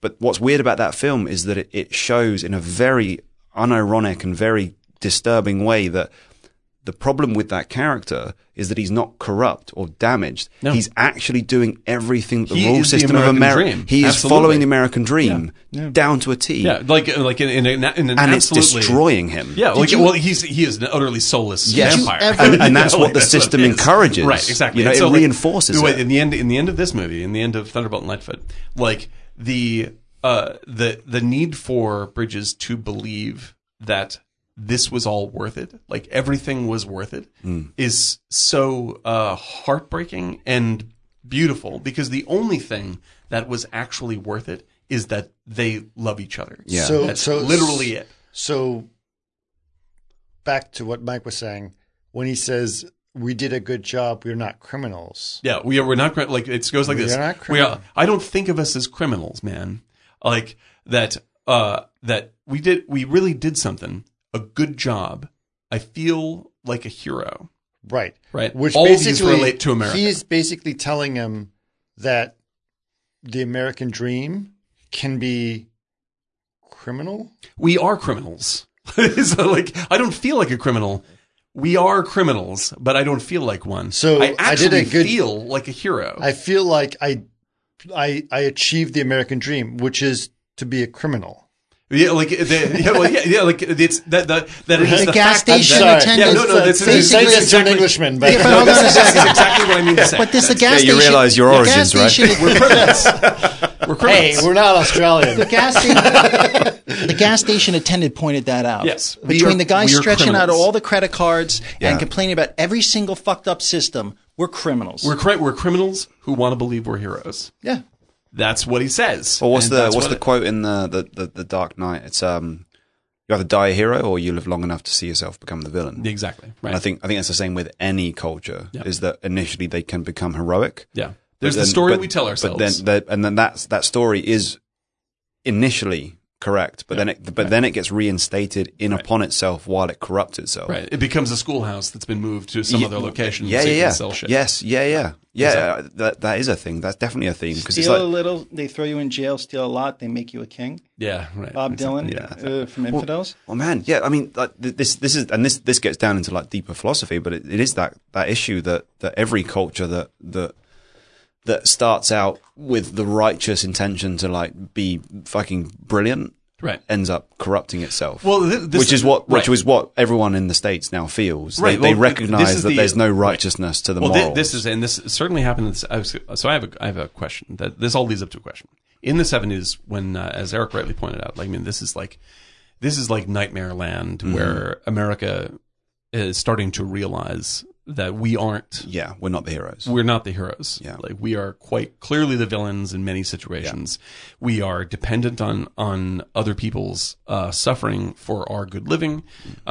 We are suffering ourselves and trying to paper it over with all sorts of like, accoutrements that'll keep us happy. And we're trying to create an environment that's totally controlled so we can manifest this happiness and just not look into it at all and tell ourselves the story of happiness. When they go into the bedroom, and she's like, "Oh, don't be careful of my baby in the next room." Right. And they cut to it's the Teenagers fucking. fucking. Yeah, exactly. Yeah. Right. And so like these like that all this like in the 70s we're coming face to face with the idea that we are living in an illusion. Yeah. Right. And we process this through art, right? And that's why the 70s become It's this great. Thank God for the unbelievable studios going to shit. Yeah. Because it allowed people like Cimino, Robert Altman to come on. And okay, it's not traditional, but gorgeous filmmaking with Incredible. so much layering Incredible. that you can start in the middle of something and be like, Right. wow, it's absolutely keeps unfolding like an onion. Yeah, It's beautiful. and movies like this where you have like it is such a like it's like this is of my favorite kind of movie because like first of all I'm going to say flat out this is one of the fucking saddest films I've ever seen. I think there are maybe 2 movies that are sadder, and one of them is that's not even Schindler's List, which has sort of a happy ending. Beverly Hills Chihuahua. Like him, I'm like it's like you have to get into like real like total devastation before you get me this sad, and it's just two dudes driving away in a car. But it takes you by surprise. The sadness is because- the last 5 minutes of the can movie. Right? Can we tap into? Do you mind if I detour you just please, for one please, go second? ahead, yeah. The reason I want to detour you is just because I'm not American, Hit it. and Why are we having this conversation? What's I know, happening? so surprised. Hit the button. But cut his mic. But what I found was that I was strangely touched by the ending, and I have to say that up until the ending, I was very much untouched. Right. Now, but the reason I want to kind of jump in at this point is because I feel like clearly what this film is really doing is it's touching upon issues of the way the whole system works and the way you're expected to behave that the average person that deals in modern capitalism will understand. But I think it more than most, it taps into the American psyche. Yes. Because all it's doing is reflecting back at you Right. the developmental stages of what you're supposed to believe and how you're supposed to behave. Right. And then saying, here's where it ends up. Yeah, exactly. So this is Hence, we are. In I think we did a good job. think we And then did. it's like, oh, fuck. Like, Yeah. oh, God. By the way, This- the bunny guy, pardon me. Yeah, Sorry. that's right. Yeah, we He need to was- address but that hold on guy. a second. So he was piping the exhaust into the car. Yeah, he's trying to kill Fucking himself. Suicide. Kill himself. And He's trying to kill incidentally, it himself. was the most American fucking car. It was like Yeah. the butched up car with the fucking It big felt rear Mad wheels. Max, though. It was like It's it was bananas. Mad Max, Yeah. but it was like it was taking all of the testosterone driven aspects of like I am Americana killing car myself culture. with Was this that car. guy not like he very similar to Chris? I mean, there was a lot of nickels in that guy. I'd say that was basically okay. So that- maybe not the car choice because Well, Chris drives a different car. we know the photo Yeah. manipulation Well, is the going to thing happen is, after this. My Chris car drives does an not electric emit any exhaust Yes, at all. but there was something about his demeanor, the Yeah. way he and all the bunnies in the looked. back seat Yeah. the It was same like- way. It's totally bizarre. Is that Nichols? Yeah, I don't know. Nichols with the like- bunnies. I'm sorry. I want to. Okay, Chris, so- Chris, so we Chris should- drove us to I- the restaurant last week. so There was you- raccoon shit all over the car. So just wave that in hand. No, so no, no. I'm leading to a question. All right. Here's the question. Okay. So this is that's what happened in the 70s, right? 2-part question. One, why For 2 hours with Dan. why aren't these movies being made in America now when we are going through similar illusion destruction? And 24-hour news.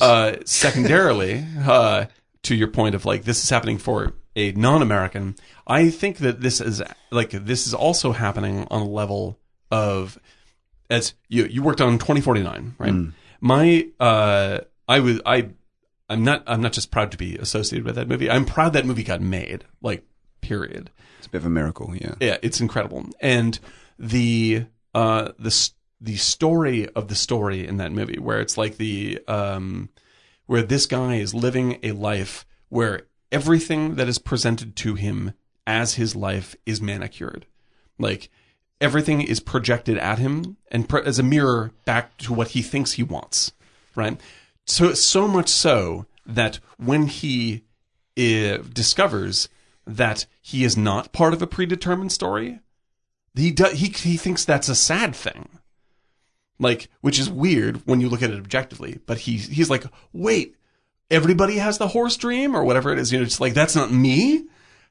He's shattered by it instead of seeing that he has total freedom now, which is the real truth. Right.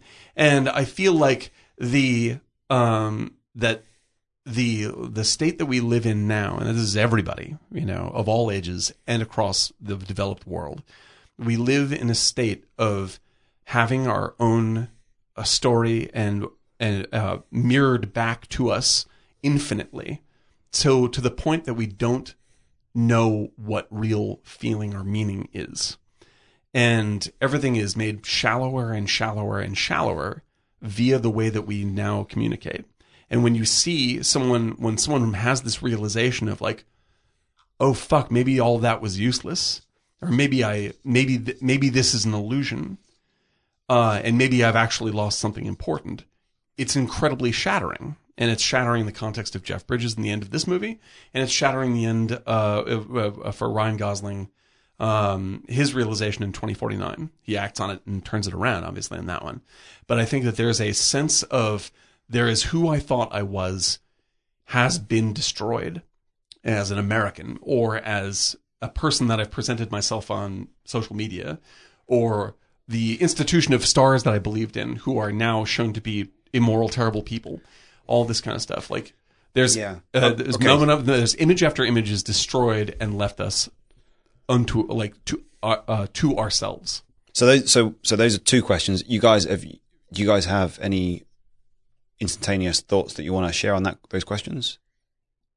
No. Nothing instantaneous, but it meandered, but that's fine. For me, what are you talking about? But I definitely understand what he's trying to say, but I feel like we're at a stage where it's too... Okay, you talk first, but I feel like the history people had back then compared to the history people now have, it's like, I feel like how lost they felt back then, I think the tools that we have now, like the social media and everything to keep us pacified, there's more of a numbness because so that's an interesting. It's like a drug because I want these guys to ping pong absolutely just because I don't have an answer, but they didn't have that in a sense. Like, how do you know what you lost if you never knew what you had? As Dingen said. Well, there's the two questions, and I feel like we should separate them because they're two highly complex questions with highly complex potential answers. The first one was to do with the reaction to these.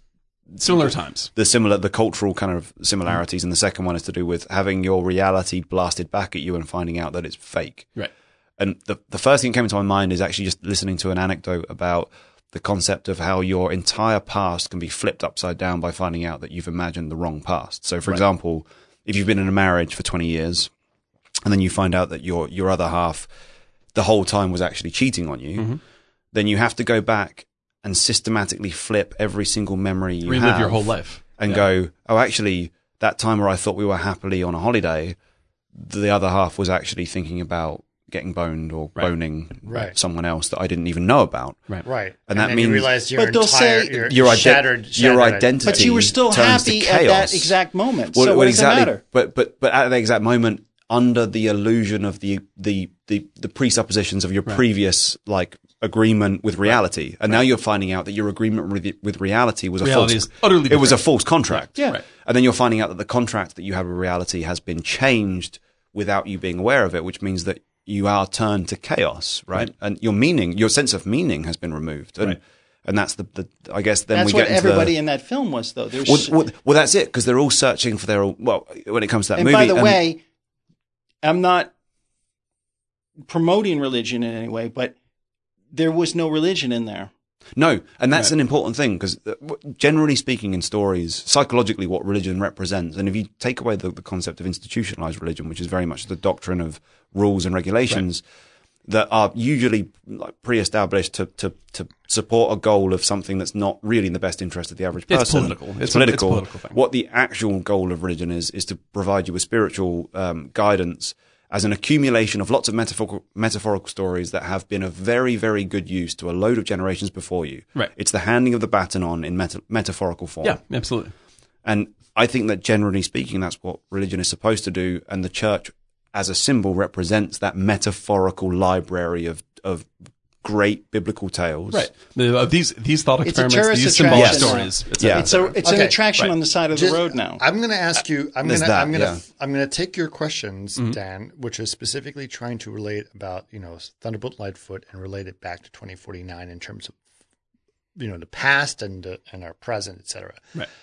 I'm going to flip it and ask you a same question and think about it as the 2049, because 2049, as if it was shot back when this was shot. Mm-hmm. This film is actually a Western and uses one of the most iconic Western actors, Clint Eastwood. Absolutely. Right. And playing someone who is stuck in the past, right, as a Western actor, playing in the modern times Vietnam War, although they use Korean War as the reference point. Yeah. So is that, and all the problems of the time are about the credit cards, the gas prices, the bank situations are all problematic, right? In the same way that 2049 was. So do you think that this film is really about like pointing out the differences between pre-Vietnam and post-Vietnam? Yeah. In the Vietnam, Nixon, Watergate. So the Watergate Vietnam experience all happens at once as a total culture shock. Right. This was 74. It was shot, right? Yeah. So it's right in the center of this stuff. Right. And we've Fall of Saigon was what, 75? 75. Yeah. And so so we can just take this. We can take that as a big lump. America is disillusioned. And that this is this is the bomb of that happening. Okay, right. And there's the story of America, right? Is what we base how we act on. Yeah, sure. The mythology. That's the mythology that we and it's the religion of America that we are raised in, and this is how we act, and this is how we're supposed to act, and these are the things that mean that you're good. If you work really hard, you'll achieve this. Yeah, this kind of thing.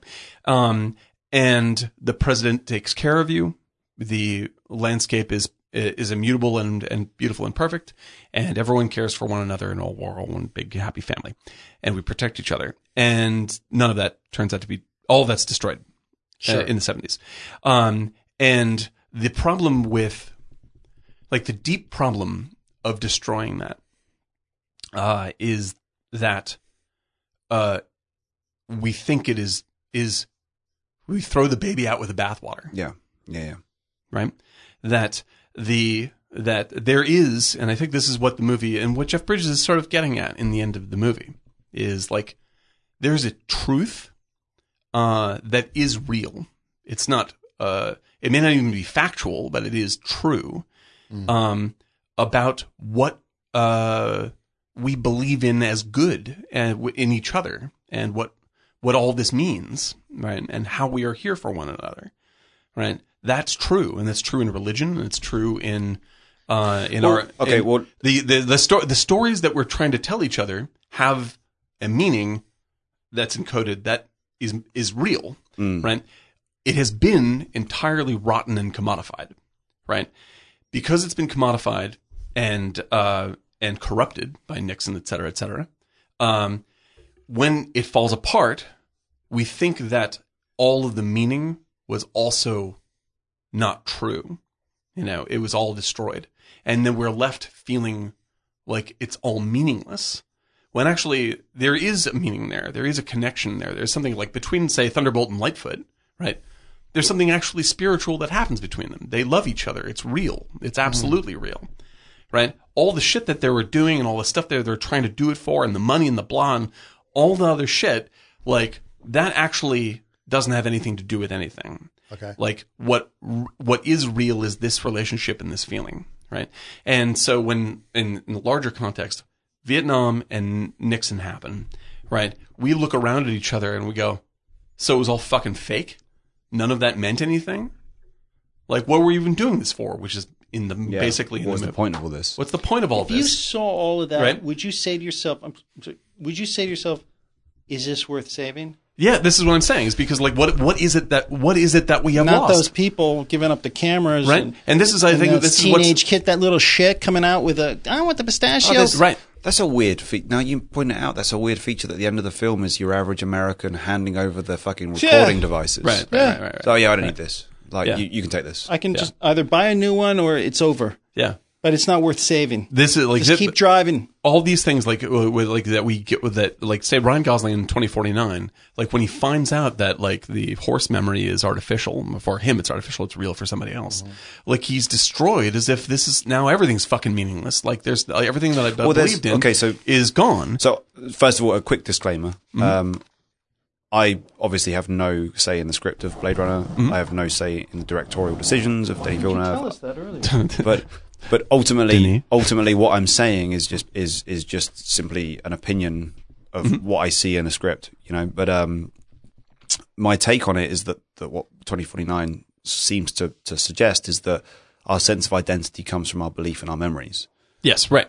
That's ultimately it. Absolutely, And sometimes our memories are fictional. Well, Yes. And that's the critical thing is that, and here's another thing about memories, which 2049 touches upon as I think metaphorically, is that, for example, as adults, we tend to think that our memories are rock solid, even back to our childhood days. Right, and then we find out that actually a lot of our memories have been configured in such a way that we see them in the perspective of our parents, for example. And then you go to therapy as an adult and you find out that actually all the stuff is different. Yeah, you flip those memories over and it's kind of like a Shutter Island moment, right? Where you suddenly realize, oh fuck, I'm not the fucking investigator. I'm the crazy person. Right. And all of those memories now have different contexts. Right. I'm raising a glass and there's no glass in my hand. Exactly. Yeah, exactly. And I think that's why I think you're drawing parallels. The thing that because you're holding an empty glass. You're holding the an thing empty that was glass, the most right. surprising to me as someone who used to live, as an American, but grew up in Europe for a long period of time and then moved here,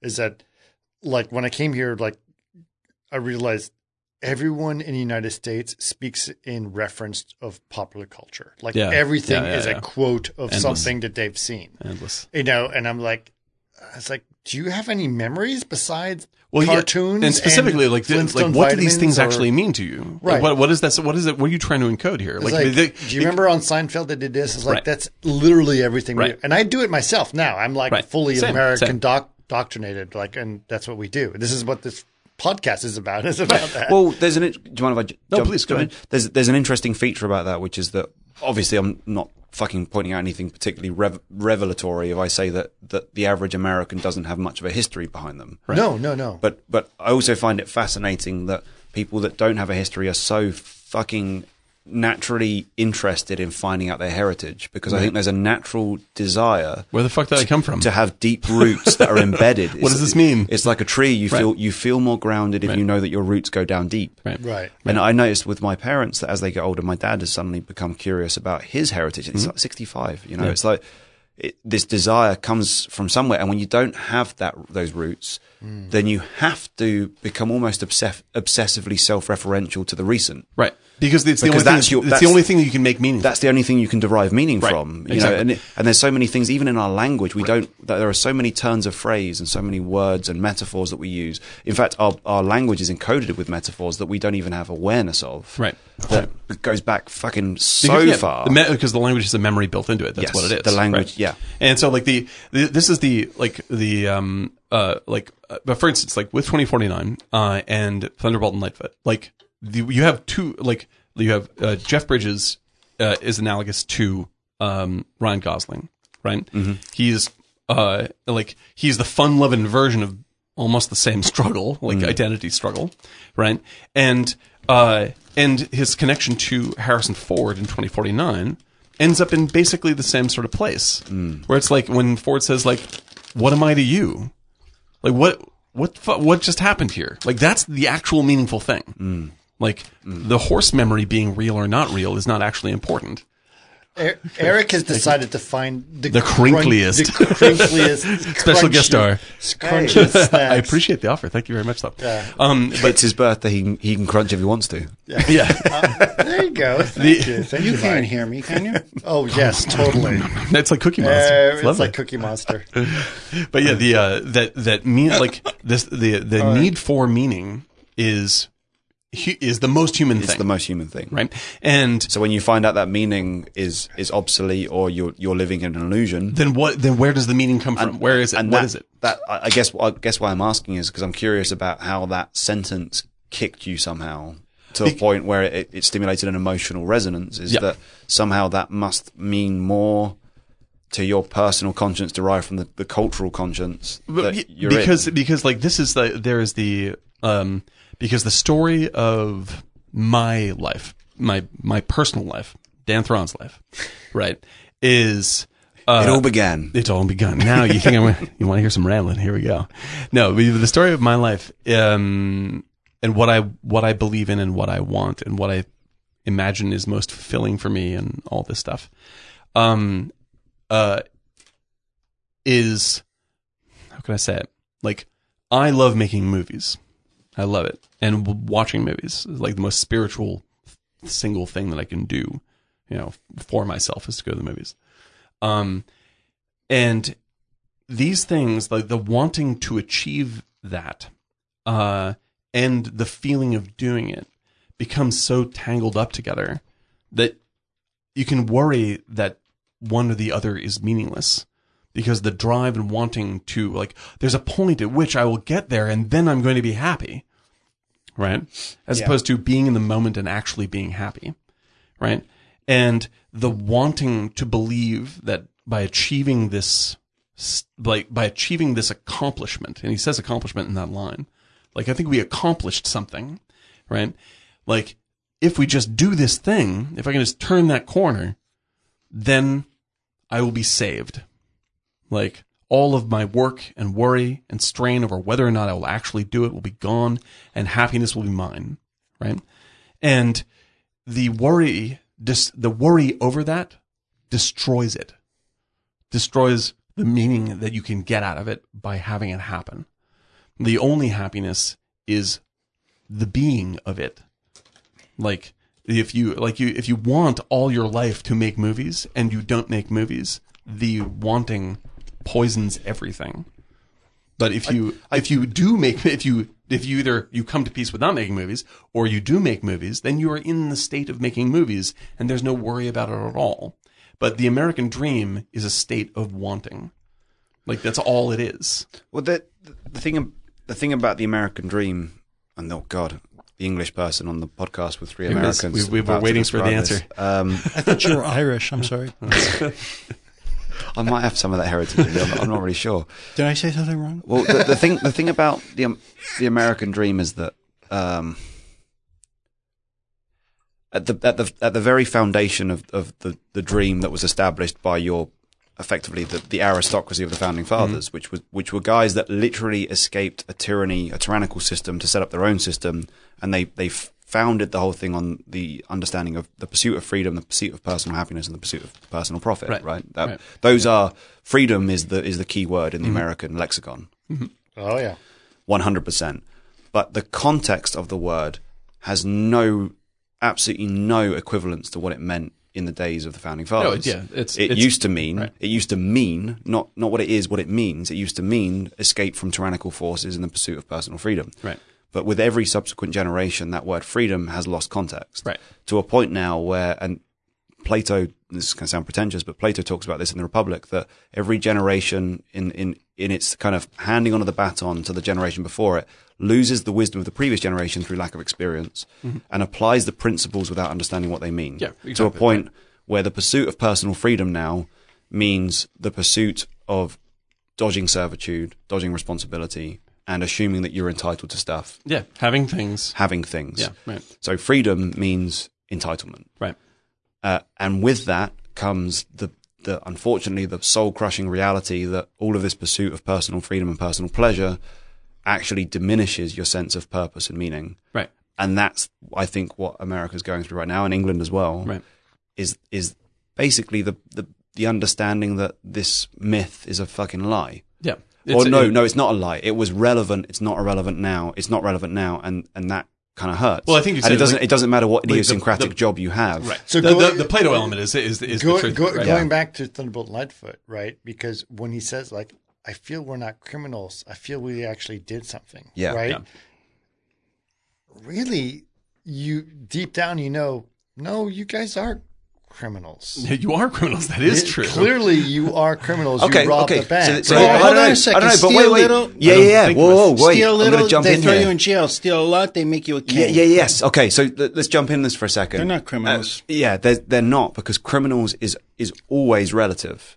It's always relative. right. And so, for example, in Star Wars, the criminals are the rebels. Right, The they're rebels. they're The rebels. terrorists. They're the fucking terrorists, right? Right. In Terminator, the future fucking power structure is driven by Skynet, and therefore the leader of the resistance is the fucking criminal. Right. The criminal is always They're- relative to the power structure. Absolutely. Sure. And in that regard, like when we watched the that French film, Rebellion were the criminals. yeah. Yeah. Well, exactly. And so we're anyone watching. who resisted, yeah. Jesus Christ, criminal. And here's Yes. the thing, right? Here's the thing. Going back to that last sentence, they rob a bank.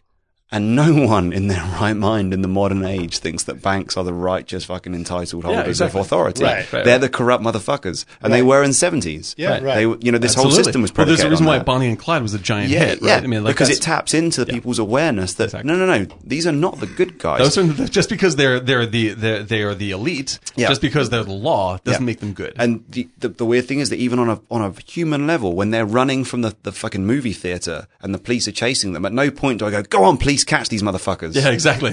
They're criminals. Stop them. We understand that they're the good guys, you know? Right. And one of the best shows, I think, for demonstrating that ambiguity and what is right and wrong is The Wire. No, absolutely. In Yeah. terms of how it depicts authority is corrupt at its core, and people that are outside of authority are corrupt at their core under the right circumstances, and it's all intermingled. Right. It's that mixture of. It's like when you look at the trajectory of cop shows, they always start with the most sentimental view of good and bad. Take Right. fucking Miami Vice. Yeah. You know? Good guys, bad guys. Good bland. guys, bad guys. Yeah, right. But it's always the same two protagonists as the black and the white guy. Yep. And then you cut forward to NYPD Blue, and it's the sort of Mexican guy and the white guy. Then you cut forward a little bit more, and it's Chips. Chips. Chips. Chips. Dun, dun, dun, dun. You know, but then you get this progression where the fucking moral line between right and wrong gets so blurry that by the It's time you Breaking Bad. by the time you get to well, yeah, and by the time you get to The Wire, the Right. fucking good guys, the police are the good guys and the bad guys, and the bad guys are the good guys and the bad guys, and everyone's intermingled, and that's what happened. I think that happens over the course of a culture developing, is that it gets to a point where the moral ambiguity becomes so strong that no one trusts the this is mythology. right, exactly. So that's exactly what I mean. So like to put it into a different context, it's like when people, like for instance, I'm not a religious person. However, I do have positive things to say about religion, like you were saying about like what, like the basic mythology. the mythology, or what it's supposed to be doing, and the positive effects it has. When people are become hardcore atheist and they're just like, this is so stupid. How could you think there's a guy in a gold chair flying around in space that controls everything? Right. Now, physically, in That's their actuality, mythology too, though. yeah, this is the thing. It's like that factually, yes, I completely agree with that. Like, yes, I do. I would be really surprised if there was a guy in a gold chair flying around in space. That would be a shocker for me. Right. But, so they're just like, see, it's all bullshit. Right. And when they sweep that away, then they also sweep away all of the actual philosophical and spiritual questions that The metaphors. the whole metaphors that these are really dealing with real things. Yeah. And they sweep them all off the table because they're all attached to something they perceive as corrupt. Right? That's what I think happened to America in the 70s. That's what I think has happened to America now. Where we just don't we're just like, it's all bullshit. Right? It's all bullshit, so it's all meaningless. And when you're in that kind of a state, you're like, when You become nihilistic. you become nihilistic, right? And when you become nihilistic, you search out even more for things to paper over to make yourself seem happy, right? And to project constantly that you're happy, which makes you feel more hollow, which makes you paper over stuff more. And when what the human body actually craves is meaning and Purpose. and purpose. You know, and so, the idea in the end of Thunderbolt and Lightfoot, when he's saying, like, I think we did a good job. I think we really did something, you know, like that is the deepest expression of like, there is something meaningful that I'm trying to get my hands around, and it's effluvial, but it's real. And he is so hopeful that it's true and so frightened that it's not. Right. You know, in that moment. I think what's interesting is that we were I need to pee. when we no problem. Go ahead, Mike. There's something very interesting about this film because we started this film and we immediately talked about the ending. Yeah. Oh God. Yeah. Right away. Sucker punch of an ending. Man. Because it's so important. Right. And if some of our listeners haven't seen the movie, they're going to go. They're going to be confused, but the ending is so important. You go through this journey, which is a great journey to go through, but the last few minutes of this movie are the whole movie. So Basically, important. They're the whole movie. They're the whole movie. Everything. It's like these. It's like there's. It's like I've talked about Captain Phillips before. My love for Captain Phillips the movie is like it's a pretty good movie. Tom. Okay. It's good. Action's great. It's scary. It's nicely shot. All that stuff. But the actual movie that you are there to see is the end when Tom Hanks cries. That's the only movie. That's the only movie. That's the only thing that happens in the film. Right. Everything prior to that is just packing gunpowder into the bullet. Like Right. that's it. None of it, and none of that actually matters, except it's providing energy for this one sequence. And that sequence is, I'll go to Matt on this one. I think that is the best acted thing I have ever seen in my life. Captain Phillips? The ending of Captain Phillips when Tom Hanks cries, you literally can't get better than that at all. It's impossible. The needle hits the end of the abdometer and and speedometer, not odometer. And the rest of the movie is fine. This movie, the same. Like everything else it's a much better movie than Captain Phillips by a bazillion miles. So I'm not trying to compare them qualitatively, but everything that happens prior to that scene is loading the gun of that scene. Right. Is it Zemeckis? I'm going to say this. I have not seen Greengrass. I have not seen Captain Phillips. Captain Phillips is Greengrass? Yeah, Paul Greengrass. Oh no, what's the one about the that's Eastwood. That's the Sully Sullivan movie. Okay, I have not seen Captain Phillips. It's very good. But I'm sure it is. But it is completely tainted to me by Tom Hanks himself. He's Tom Hanks. Okay, so I listened to a podcast with Tom Hanks, the Nerdist podcast with Tom Hanks, where right as Captain Phillips came out, right, and Tom Hanks was joking. As he does. This is a podcast, so just ease up on the snacks, okay? You got it, crunchy. It's just live. We want to be respectful of our audience. Hey, do we have any popcorn or crackers? Just wondering. No, it's fine. But Tom Hanks was basically joking about going to junkets, and how he was saying somehow he was making fun, I think, of Australian press people, right? And it's like, you go to a junket and there's an Australian guy and goes, "So, Captain Phillips, eh?" And he just, like, that's stuck in your head. Like this Captain thing is Phillips, like, eh? I can't do it. how am I, So sorry, like, Jeff. I've got like 5 minutes with this person. I'm supposed to come up with a synopsis. That was his whole joke, was Right. like, I got to come up with a synopsis of this film in 5 minutes for some quote that he's going to use on some website that's going to, we've been at Thunderbolt Lightfoot for 3 hours now. Nice. There we And go. we probably could go easily another 3 hours between the four of us. I know, because we love symbolism and all this other stuff, and we've done a fantastic job. But like, it's just like at the end they're like, "So Thunderbolt Lightfoot, it's buddy film. It's got a big gun.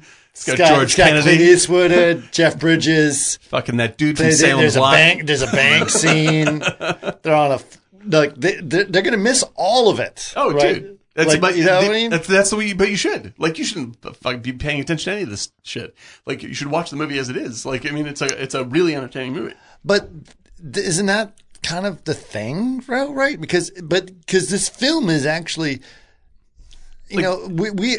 But your ironically, your unconscious doesn't need to be clued up to it. Yeah, this is like it doesn't. It doesn't. And this is one of the things I love about the way that you talk about like things like Jurassic Park, right? You talk about all the symbolism behind Jurassic Park, Right. and you realize like, oh fuck, I missed all of that. Right. And you're right. It's all good points, right? You can make and you still dig the movie, Yeah, even if you don't think of that. you don't have to be You don't know why you dig it. You just dig it. because you can watch a Wim Wenders film and it's like, that is not going to approach the general public, Well, right? well, I think one of the things that you get into, so there's a term they call authorial intent, which is like what scholars fucking talk about for God knows how long, which is, did the author intend to have any of these themes in the story? Yeah, You know? we Yes. actually talk about this. I think often. yeah, it's a big thing for us. Yeah, Yeah, it's a big thing because more than half of the writing process, like 95% of your brain is unconscious, and that's what sure. you're using to process your creative juices, you know? Right. But going to the issue of this particular film versus, say, Jurassic Park, is that I think that the themes of if a film has the primary themes of archetypes, as in family archetypes at its core, then deriving a signal from the symbols becomes a lot simpler because they're more universal. Once you start getting into political subtext, Right. then of course it's going to be idiosyncratic to the people in that culture. Right. So a lot of what we're talking about, I do believe actually that you're right. It's like it's tapping into the collective unconscious of the period.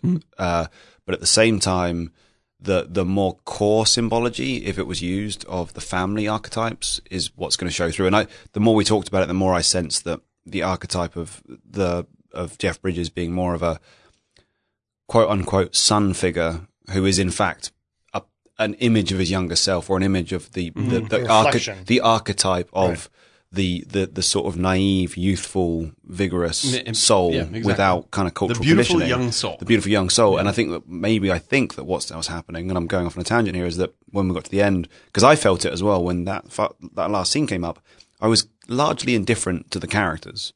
But then when that scene happened, it kind of was a bit of a fucking taser. Yeah, right. And I think that the reason that happens is because that character represents an archetype that's in all of us. Absolutely. And you can see the how fucking vulnerable it becomes in the eyes of like the context of, has this poor figure been deceived? Yeah, right. I mean, he came in with youthful vigor, Which has nothing to do with America. No, exactly. Right. And it's completely separable from the culture at large. Right. But he comes in as this young guy with like fun on his mind. He doesn't mean harm to anyone. He just wants to interact with people. He's extremely social. He talks about he doesn't want to buy women. He just wants to fucking be with women. And it's all these different layers. The worst thing he did in that movie was steal the car. Yeah, that's it. In fact, you know the moment, he said, which was "You trust repossessed. me." and yeah, which was repossessed, and the guy that he's stealing from is a fucking wheeler dealer. Right. But Right. Interestingly, I've just realised while talking about this that the first time that he actually shows any sign of not being completely naively enthusiastic is when they're planning the bank heist. He starts to say, "I don't know if I can do this." Yeah, that's right. He doubts himself. That's his first sign of doubt. You know, Right. he's this innocent guy, and by the end of it, he has his head stomped on, and yet he continues to hope that the situation is okay. Yep.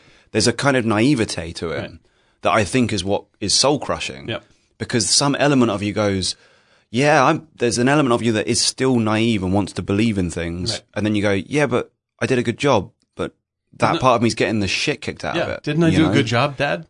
Yeah, exactly. You know? and there we go. And he leans across to and that's the part of you that's going to be universally understanding, because everyone can relate to that regardless of culture. And so like Cimino associates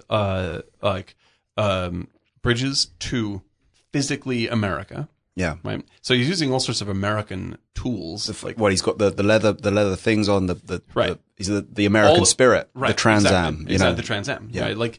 Like all of this is like he is directly shown photographically connected to this wide open, wild, free landscape. Right. And most of I would say their cars in this movie are driven more over grass and rocks than they are on roads. But they're all older models too, from the 50s. Yeah. Like all of this is like With big headlights. Yeah. And so everything that's associated with Jeff Bridges is told through American symbols that are visibly American. But what they are symbolic of is something that is universal, right? And so it is the movie comes out during a time of American crisis, and it's greenlit because Cimino can be like, this is about America, we're falling apart, and blah, and here are the American symbols, and blah, blah, blah, and everyone sort of goes, yes, perfect at the time, we can sell this, great.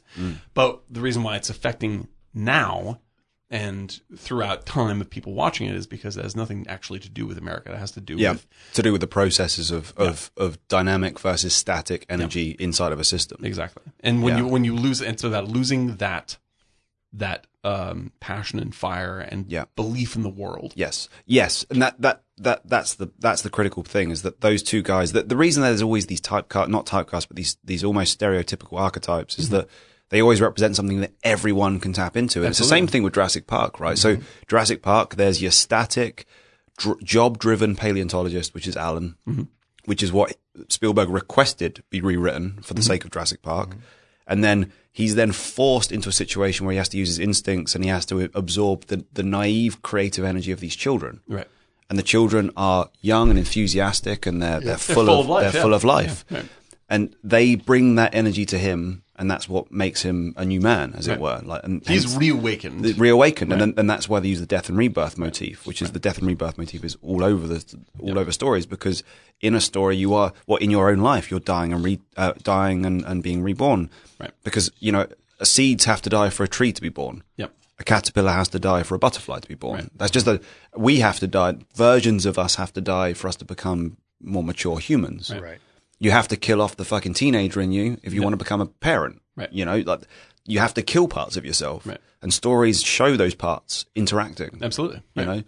So I think that's what, now we've talked about it so much, like I am seeing way more than I saw when I first watched the film. I didn't tap into a lot of that. I'm going to guess that, so this is my, as we were talking about initially, it's like my feeling about what your experience was, and you can tell me if I'm wrong. Yeah. Is probably very similar to what my experience was when I first saw this. Was watching the movie, I was like, the fuck is going on? Pretty much. Right? Yeah. This seems entirely random. I'm not connected to anybody. Yeah. Like, there's some good car chases, and it's very pretty. Yeah. But I don't really know what the fuck, I don't know what this is. I really don't know what this is. And then in the end, it goes, well, and it sort of gets itself together, and then the ending's really good. Mm-hmm. And then for a long time, I was like, well, it's kind of a cool movie. The ending is fucking awesome. Yeah, you got to see it because the movie's pretty good, but the ending's pretty great. And then I later on saw it again, and I was like, well, I'm really... You start to realize what the intent was. I believe these, and I believe this happens not only for receivers of the art, but also creators of the art. It's like when you're saying, sometimes you don't even know what you're writing when you're writing it, Mm-hmm. And it's because your brain is still doing the work. Yeah. You could write your unconscious is your unconscious is doing the work, and you can write a whole book and put it out and not get it. Yeah. Like, other people will go, do you notice that this is what it's about? Then I think that Cimino uses something beeping. That's weird. Okay, keep going. I think the difference, because this is not just, it's really true about this movie, but it's also true about a lot of movies of the 70s, particularly American movies of the 70s, is they are really aggressively unfriendly movies to the audience. They're just fuck you, figure it out. That's basically the attitude. Yeah, like Deer Hunter, Apocalypse Now. Deer Hunter being Deer Hunter is one of it just same director. Slaps you in the face. Same director. Hardcore, Cimino. Oh shit, that was the same director. Yeah, Cimino. Cimino. Dude, I had no idea. That was his second movie. Yeah. I had no idea. Yeah. Deer Hunter is that changes. If I had known that watching it going in, I probably would have been like, his first movie was theme. Same thing. Let's see the theme, goddammit. Thunderbolt was his first film, and Clint gave it to him. Then he wrote The Deer Hunter. I had no idea. This makes me want to go and watch both films again now. Oh, dude, yeah. Nicky, give him your boots. Come on. Oh, man. Give me your boots, Nick. Let's go hunting. You know this. We have talked. Let's do it. Let's just do it. Get my truck. Let's go hunting, Nicky. Come on. And we've talked about this before. The Deer Hunter has one of my all-time favorite lines. When talk about the carpet scene. What's the carpet scene? When you got the stain on the carpet, it's your friend, right? Oh yeah, you're good. Yeah, keep talking. Seltzer, come on, Jimmy, come on. There's seltzer on that. When you gotta pat it, Jimmy, pat it. For God's sakes, pat it. Soak it up. Unbelievable. That actually, that was the most you've ever nailed it right there. Unbelievable. The unbelievable way. Walking out of it. But yeah, no, that Deer Hunter is one of my all-time, like an iconic line that I remember hearing it and feeling the brain cells in my head go and lock into place permanently for the rest of my life. It affected me so deeply. Yeah, but hold on a second. Yeah. Talking about Cimino, when you look at you talked about all these different parts, right? Then in the Deer Hunter, it's all in Pennsylvania outside of Pittsburgh where I went to undergraduate. Wedding, war. Yeah, but all that is it's, the lighting is like Vermeer. And 45 minutes away. But hold on a second. Yeah. Then it wraps up. 45 minutes. It was slow for 43 minutes. Yep. And then they talk about the heist. Bam! And then when you're in Nam, it's totally different movie. Yeah. And you're like, what the fuck's with the helicopter? I thought there was something wrong with the tape. That's right. I was just like, when I first saw Deer Hunter, I saw it on tape. And I was just like, it just suddenly you're in... you're in it. Not just sort of it doesn't go and then they went to Vietnam. It's just fucking Vietnam. It's like you cut into a different film. Because he's building up the characters as people in such a different way. Yeah. And then you just are you'll follow him anywhere. So it doesn't matter. You don't have to see him on the aircraft. You don't need all the shit landing in Nam. And it's the same thing. Right. It's just when Cazale, when they all go hunting, right? And Cazale's fucking around and he hasn't he hasn't brought the right stuff, and all this stuff. They're up in the mountains. And De Niro just gets he's just had it with Cazale. He's just had it. And he goes it's just oh, let me borrow your coat, Nicky, whatever it is. And De Niro's Nicky, give him your boots. Yeah, give him your boots. And he's and he just goes, no, because and he takes a bullet and he goes, and he holds up to Cazale and he says, you see this? This is this. This isn't something else. This is this. And I heard that and I was like, whoa! It blew my fucking mind to hear that. Yeah. And it was just there's all the other social goings on and the story you've constructed for yourself and all that shit. Yeah. That's all an illusion. This is reality. This is a fucking bullet. Yeah. I found the best part of that movie was when they were in the bar and they were I love you, baby. They were just singing in the bar, and you can tell that they were friends. Oh, it's incredible. And there was a realness between them. And then you, as a viewer, are it's all going to get fucked. Yeah. I can just tell. But the way they set that up, it was really beautiful. Oh, it's stunning. And the thing is that's when we talk about Thunderbolt and Lightfoot. Everything that seems random or just jumbled or you don't know what's happening, it's all all of this is constructed. But you nailed it earlier when you talk about the Jericho painting, the Raft of Medusa, and when you step back and you look, it's all as one. But when you come up close, there's a story within it all. So on that, what you just said just triggered something in me. The first time I saw, did you see the Terrence Malick movie? Yes. Yes, I did. Yeah. What was the movie with Jessica Chastain and Brad Pitt? That is Tree of Life. Tree of Life. Yeah. I remember watching that movie in a cinema in Berlin with a bunch of people, and we left. We all scoffed at it. Mm-hmm. Pretentious bollocks. Right, of course. Because it all just seemed so chaotic and random and bullshit. Right. And then I slept on it, and then I woke up the next morning, and my brain had integrated it much like a dream is integrated. Yeah, right. And I realized that it was a cohesive whole. Yep. With all sorts of weird interconnections. Yep, absolutely. That you can only see when you stop thinking of it as a sequential mass, a sequential sequence, and you start to see it as a mass of ideas. Exactly. And don't overanalyze the fucking thing. Yeah. And the great thing about the movie, just makes all the connections. If you watch a movie and the next day you're thinking of it in the moment of it, reciting it. Yeah. And then it hits traction. I've said this before. Doesn't matter how linear it is. My favorite horror movie. Yeah. My favorite horror movie of all time. Oh, hey Dan. Hey, hello. My favorite horror movie of all time is Nicholas Roeg's Don't Look Now, and which is fucking phenomenal. Yeah, I love that. When I saw that movie, I hated it. I hated it, and I was so annoyed. And it got to the end, I was like, "What the fuck? What the fuck is this?" And then I couldn't stop complaining about it for 2 weeks. Yeah. Until you realize. Until a friend of mine's just like, you won't fucking shut up about that movie. Maybe I think you love it. Yeah. I was like, fuck you. I don't, no, Yeah. don't say that to me. Well, it's the same. It's the same when you've got a crush on someone and you just sit there and go, I don't like them. fucking hate that person. God, they're so annoying. Yeah, you project all of your shit onto them Exactly. because they're Thinking like about they're her mirroring all the something. time. It's like in Blow Up, where you just see the murder scene in just the negatives or the newly printed photographs. Is Blow Up the John Travolta movie? No, that's No, that's Blow Blow Out. Out. Blow Out. Also very should good. watch So that. Blow Yeah. Up. Blow Up Yeah, it's a is good one. 1960. No, No, it's not. it's It's actually 1967. Antonioni. Oh, Yeah, in oh, shit. 1967, where he's the photographer in Swingin' London, and the Yardbirds in it with Jeff Beck. Oh, it's a fucking great movie, man. Which That's a is great movie. awesome Yeah. because you get Beck, Yep. and then you get the they figure out. Talk about a shattering illusions Yeah, movie, man. you watch it. That's There's like a insane. scene where they uncover the murder, developing the film. He Yeah. just and so he just hangs. You know how you dip it in the water and hang the it, patience of and going you can through it. wait a minute, and then it's a Wait, wide of a puts couple it in a together. park, And you- and it then you connects in see your a mind. gun in a bush, and you're like, no words, Right. just Yeah. visuals, and that sticks with you. Because you did the work. Yes, You did the work. Well, that's it. There's a book by a guy called Howard Suber, which I don't know if you guys have read it, called The Power of Film, and it's Yes. it's a fucking amazing book. I actually had lunch with know the it. guy a couple of weeks ago. UCLA professor. He taught Francis Ford Coppola, loads of other writers. David Kep. Well done. Yeah, bravo, sir. But he's got a book called The Power of Film, and in it is just a series. It's an alphabetized thing where he just got a heading, and then it's a one-page summary. So it'll be like heroes, and then it'll be like a summary of what a hero Blam. is. There it is. Blam. Right.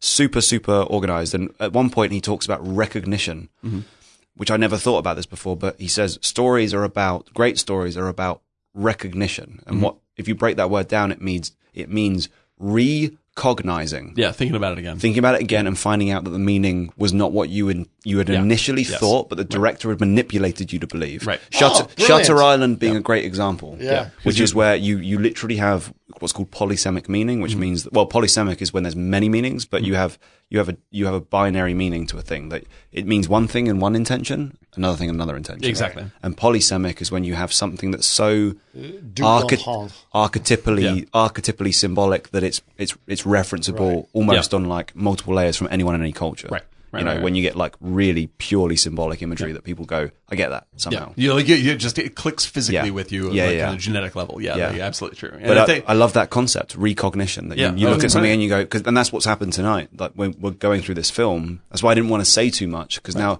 'Cause you can feel it connecting, My right? first question was, "What's the theme, guys?" Right. And then we've kind of got to it, I think, through the Oh, I conversation. believe so. did. Yeah, You know? I believe so. And this I is believe that. This is, yeah, because the beauty. This is why, like like I was saying, like the difference between 70s and now in terms of filmmaking is that right now we're very much. I mean, there's plenty of great films being made right now, and I'm not being like bitchy old man about it. Like there's plenty of great stuff. However, I don't have to work for almost any of Yeah. it. Yeah. Like, I don't have to think about it. I don't have to chew on it. It just presents itself, and there it is, and that's great. And I go, that's brilliant. I agree with that, or that's a beautiful idea. Fantastic. The movies from that period, like you have to chew on them. Like you have to work. There's it, some work involved. you know, and that's why because it's one thing to tell. It's like, it's one thing to tell me some good advice, but it's another thing for me to realize. Good What's advice. that Benjamin Franklin quote? It's tell me, I'll forget, teach me, I may learn, involve me, and I'll involve me, and that's what stories do. Is they vicariously involve you in the process, so that at the end you lived it. You lived it Yeah. exactly. It simulates the situation so that you have the realization. Yeah, and you put it together yourself. Yeah, and I believe that this is key to, like, for instance, for all the straining that franchises do now to do giant world building, right? And they give all these thousands of details and interconnections and all this kind of But shit. there's right? no purpose to any of Yeah, that. and No, it it's just comes up fun. with That a was big the pile of beauty shit. of the It's a original constant Blade tease. Runner. Yeah, exactly. The original Blade Runner, Doesn't that tell you apartment, anything. Decker's apartment, you looked at the handles and Right. you knew, oh, that opens up and probably does this. Right. Or this, nothing Because today. the original Blade Runner gave you breadcrumbs. It gives you, it scattered a few things around, and you went, maybe this connects to this like this, and you do all the work, and suddenly Yeah. the world seems enormous because you did all the fucking building. It's like the two stories that used a similar mechanism under different contexts was Blade Runner, but also the final episode, and this is going to be probably a contentious point, but the last episode of Sopranos. Oh, I loved it. which I think is one of the best endings ever. Perfect. Literally perfect. Because it literally just says, well, you've watched 9 seasons of this. What does your imagination do with this blank spot? Because, it's a morally ambiguous thing. Do you want him to die? Do you want him to live? Do you want them to live happily ever after? You get to conclude the story. And that's what happened with the original Blade Runner. And that's why it was such an offense when fucking Ridley Scott said, well, yeah, of course he's a fucking replicant. Like, no, fuck off, you dickhead. The question is the important thing. Go and do something else. Like, waste everyone's franchise money with your crappy spin-offs. Like, stop talking. Like, where I admire Ridley Scott is that, like, he is never, like, when he said that, like, he said it because he knew that's what people wanted to buy. Like, he's a salesman 100% of the time. I don't know. Like, he's just like, I don't know. No, I think people give him too much fucking credit. Okay, hold on, guys. We can go on forever. This is true, especially and I have gone through this, and it is already late. So, we have actually done a really good job of covering Thunderbolt Lightfoot. I think we did something important. I feel like a hero. Fabulous thing. Eric. What a douche. Unbelievable. Eric. I just cried a little bit. Eric, thank you. Dickhead. Thank you for bringing this movie to the podcast. You guys have mocked me like on all my movie choices, but it's fine. No. Just because I don't like the bullshit that's out there. And I speak about it, okay? I saw Titanic 25 times. I did see Titanic 25 times in the theater. And oh, I my still God. love Titanic. Did you seriously? Yeah. I love that movie. Oh, my God, I love that movie. And I'm the one going to therapy. Yeah. Figure that out. But nobody hates Titanic more than Chris. And no, nobody's seen it less than Chris. Chris has never seen it. Doesn't matter. This is not what we're going to go through today, right now, because I'm trying to wrap it up. Oh, no. But I really appreciate it. I thank you for doing this. I'm sure the audience who are the 35 people that follow this podcast, including Chris Nolan and Neil Blomkamp. Thanks very much. Appreciate. Thanks for being a listener. Make sure to share, repeat, and rate our podcast on iTunes, Chris Nolan. Yes, exactly. This is really, like, honestly, this is, first birthday present to you. Oh, man.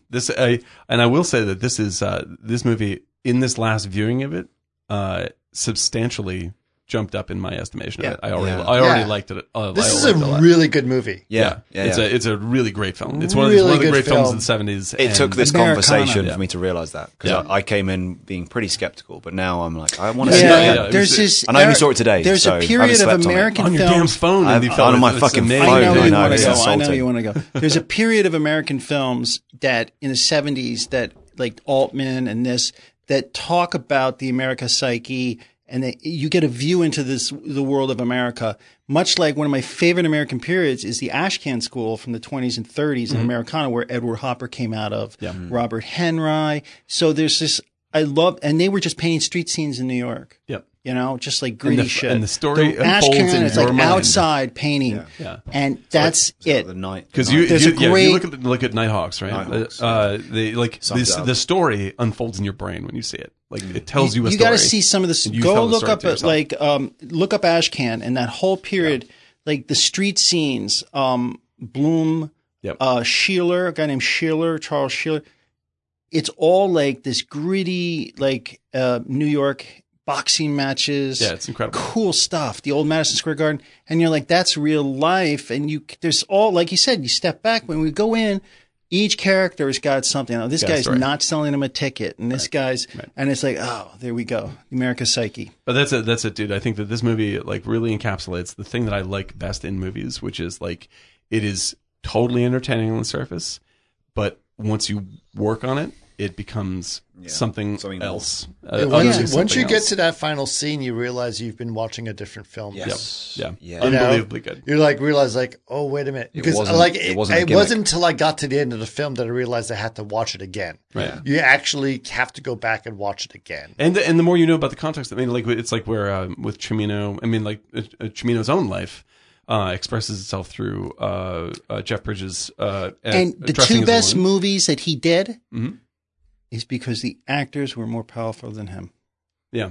Yeah. So that's true. they, in a way, maybe Yeah, used to it, controlled yeah. that floodgate. Yeah, exactly. Where it wasn't right. like, this is my vision. It's like, all right, let's try this. Because And he has so much to say. Like, he has so much to say. He's a total true artist. if you can write as well as he did Yeah.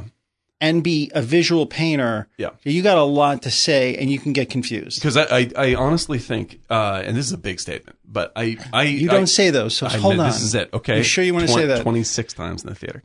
That I think 25. it's 25. It's 25. Don't worry. That I think in this past viewing that this movie surpassed for me Deer Hunter. Oh, yeah. Like, I think it's his best movie. And I think that what you're saying is like, because Eastwood was there going 3 fucking takes and then that's it. We're not going to do this all day. Yeah, constraint. Yeah. Like He was having constrained. that Some guys have constraint. to have that, and that's Yeah. fine. If you can just make one movie like Right. that and say, fuck it, I'm going to go paint in Right. Maine, do it. And so he makes it, like, everything that's in So there all is the important. crap we see is people who are just trying to. Yeah, I don't need another hour on the Avengers movie. I don't. Or on this podcast, says Chris. Okay, so All right. Are you guys ready to do it? let's do it. First of all, I want to thank Mike. Absolutely, man. That was a real Mike, pleasure. thank you. Thanks for for being having part me. of Thank this. I enjoyed this a lot. This is awesome. It's fun, and we're, still on the young side of the podcast, so we're experimenting a bunch of things. But I think it's worked out pretty good. Yeah. I think Mike was. It's been. I feel like we've like gone to good depths here. Oh, that was yeah. really nice. Maybe Yeah. gone too deep. Like maybe gone beyond the depth that's pragmatic. But it's been a really fucking. Well, why not? Why, Yeah, is no, it- is that exactly. a- You've got to go as deep as possible. you Yeah, know? because it's enjoyable. Yeah. Going to those depths are good, right? With your therapist, as you said, Eric. That's what your therapist said to me. I don't know what it is. It's not something Just like pay that. you guys. I know. Yeah. Probably best. Do Love that. you, Eric. Happy checks. birthday, Eric. Happy birthday, Eric. 52. I appreciate that, guys. Thank you for watching the movie. All right, are you ready? Yeah. Drink. Drink.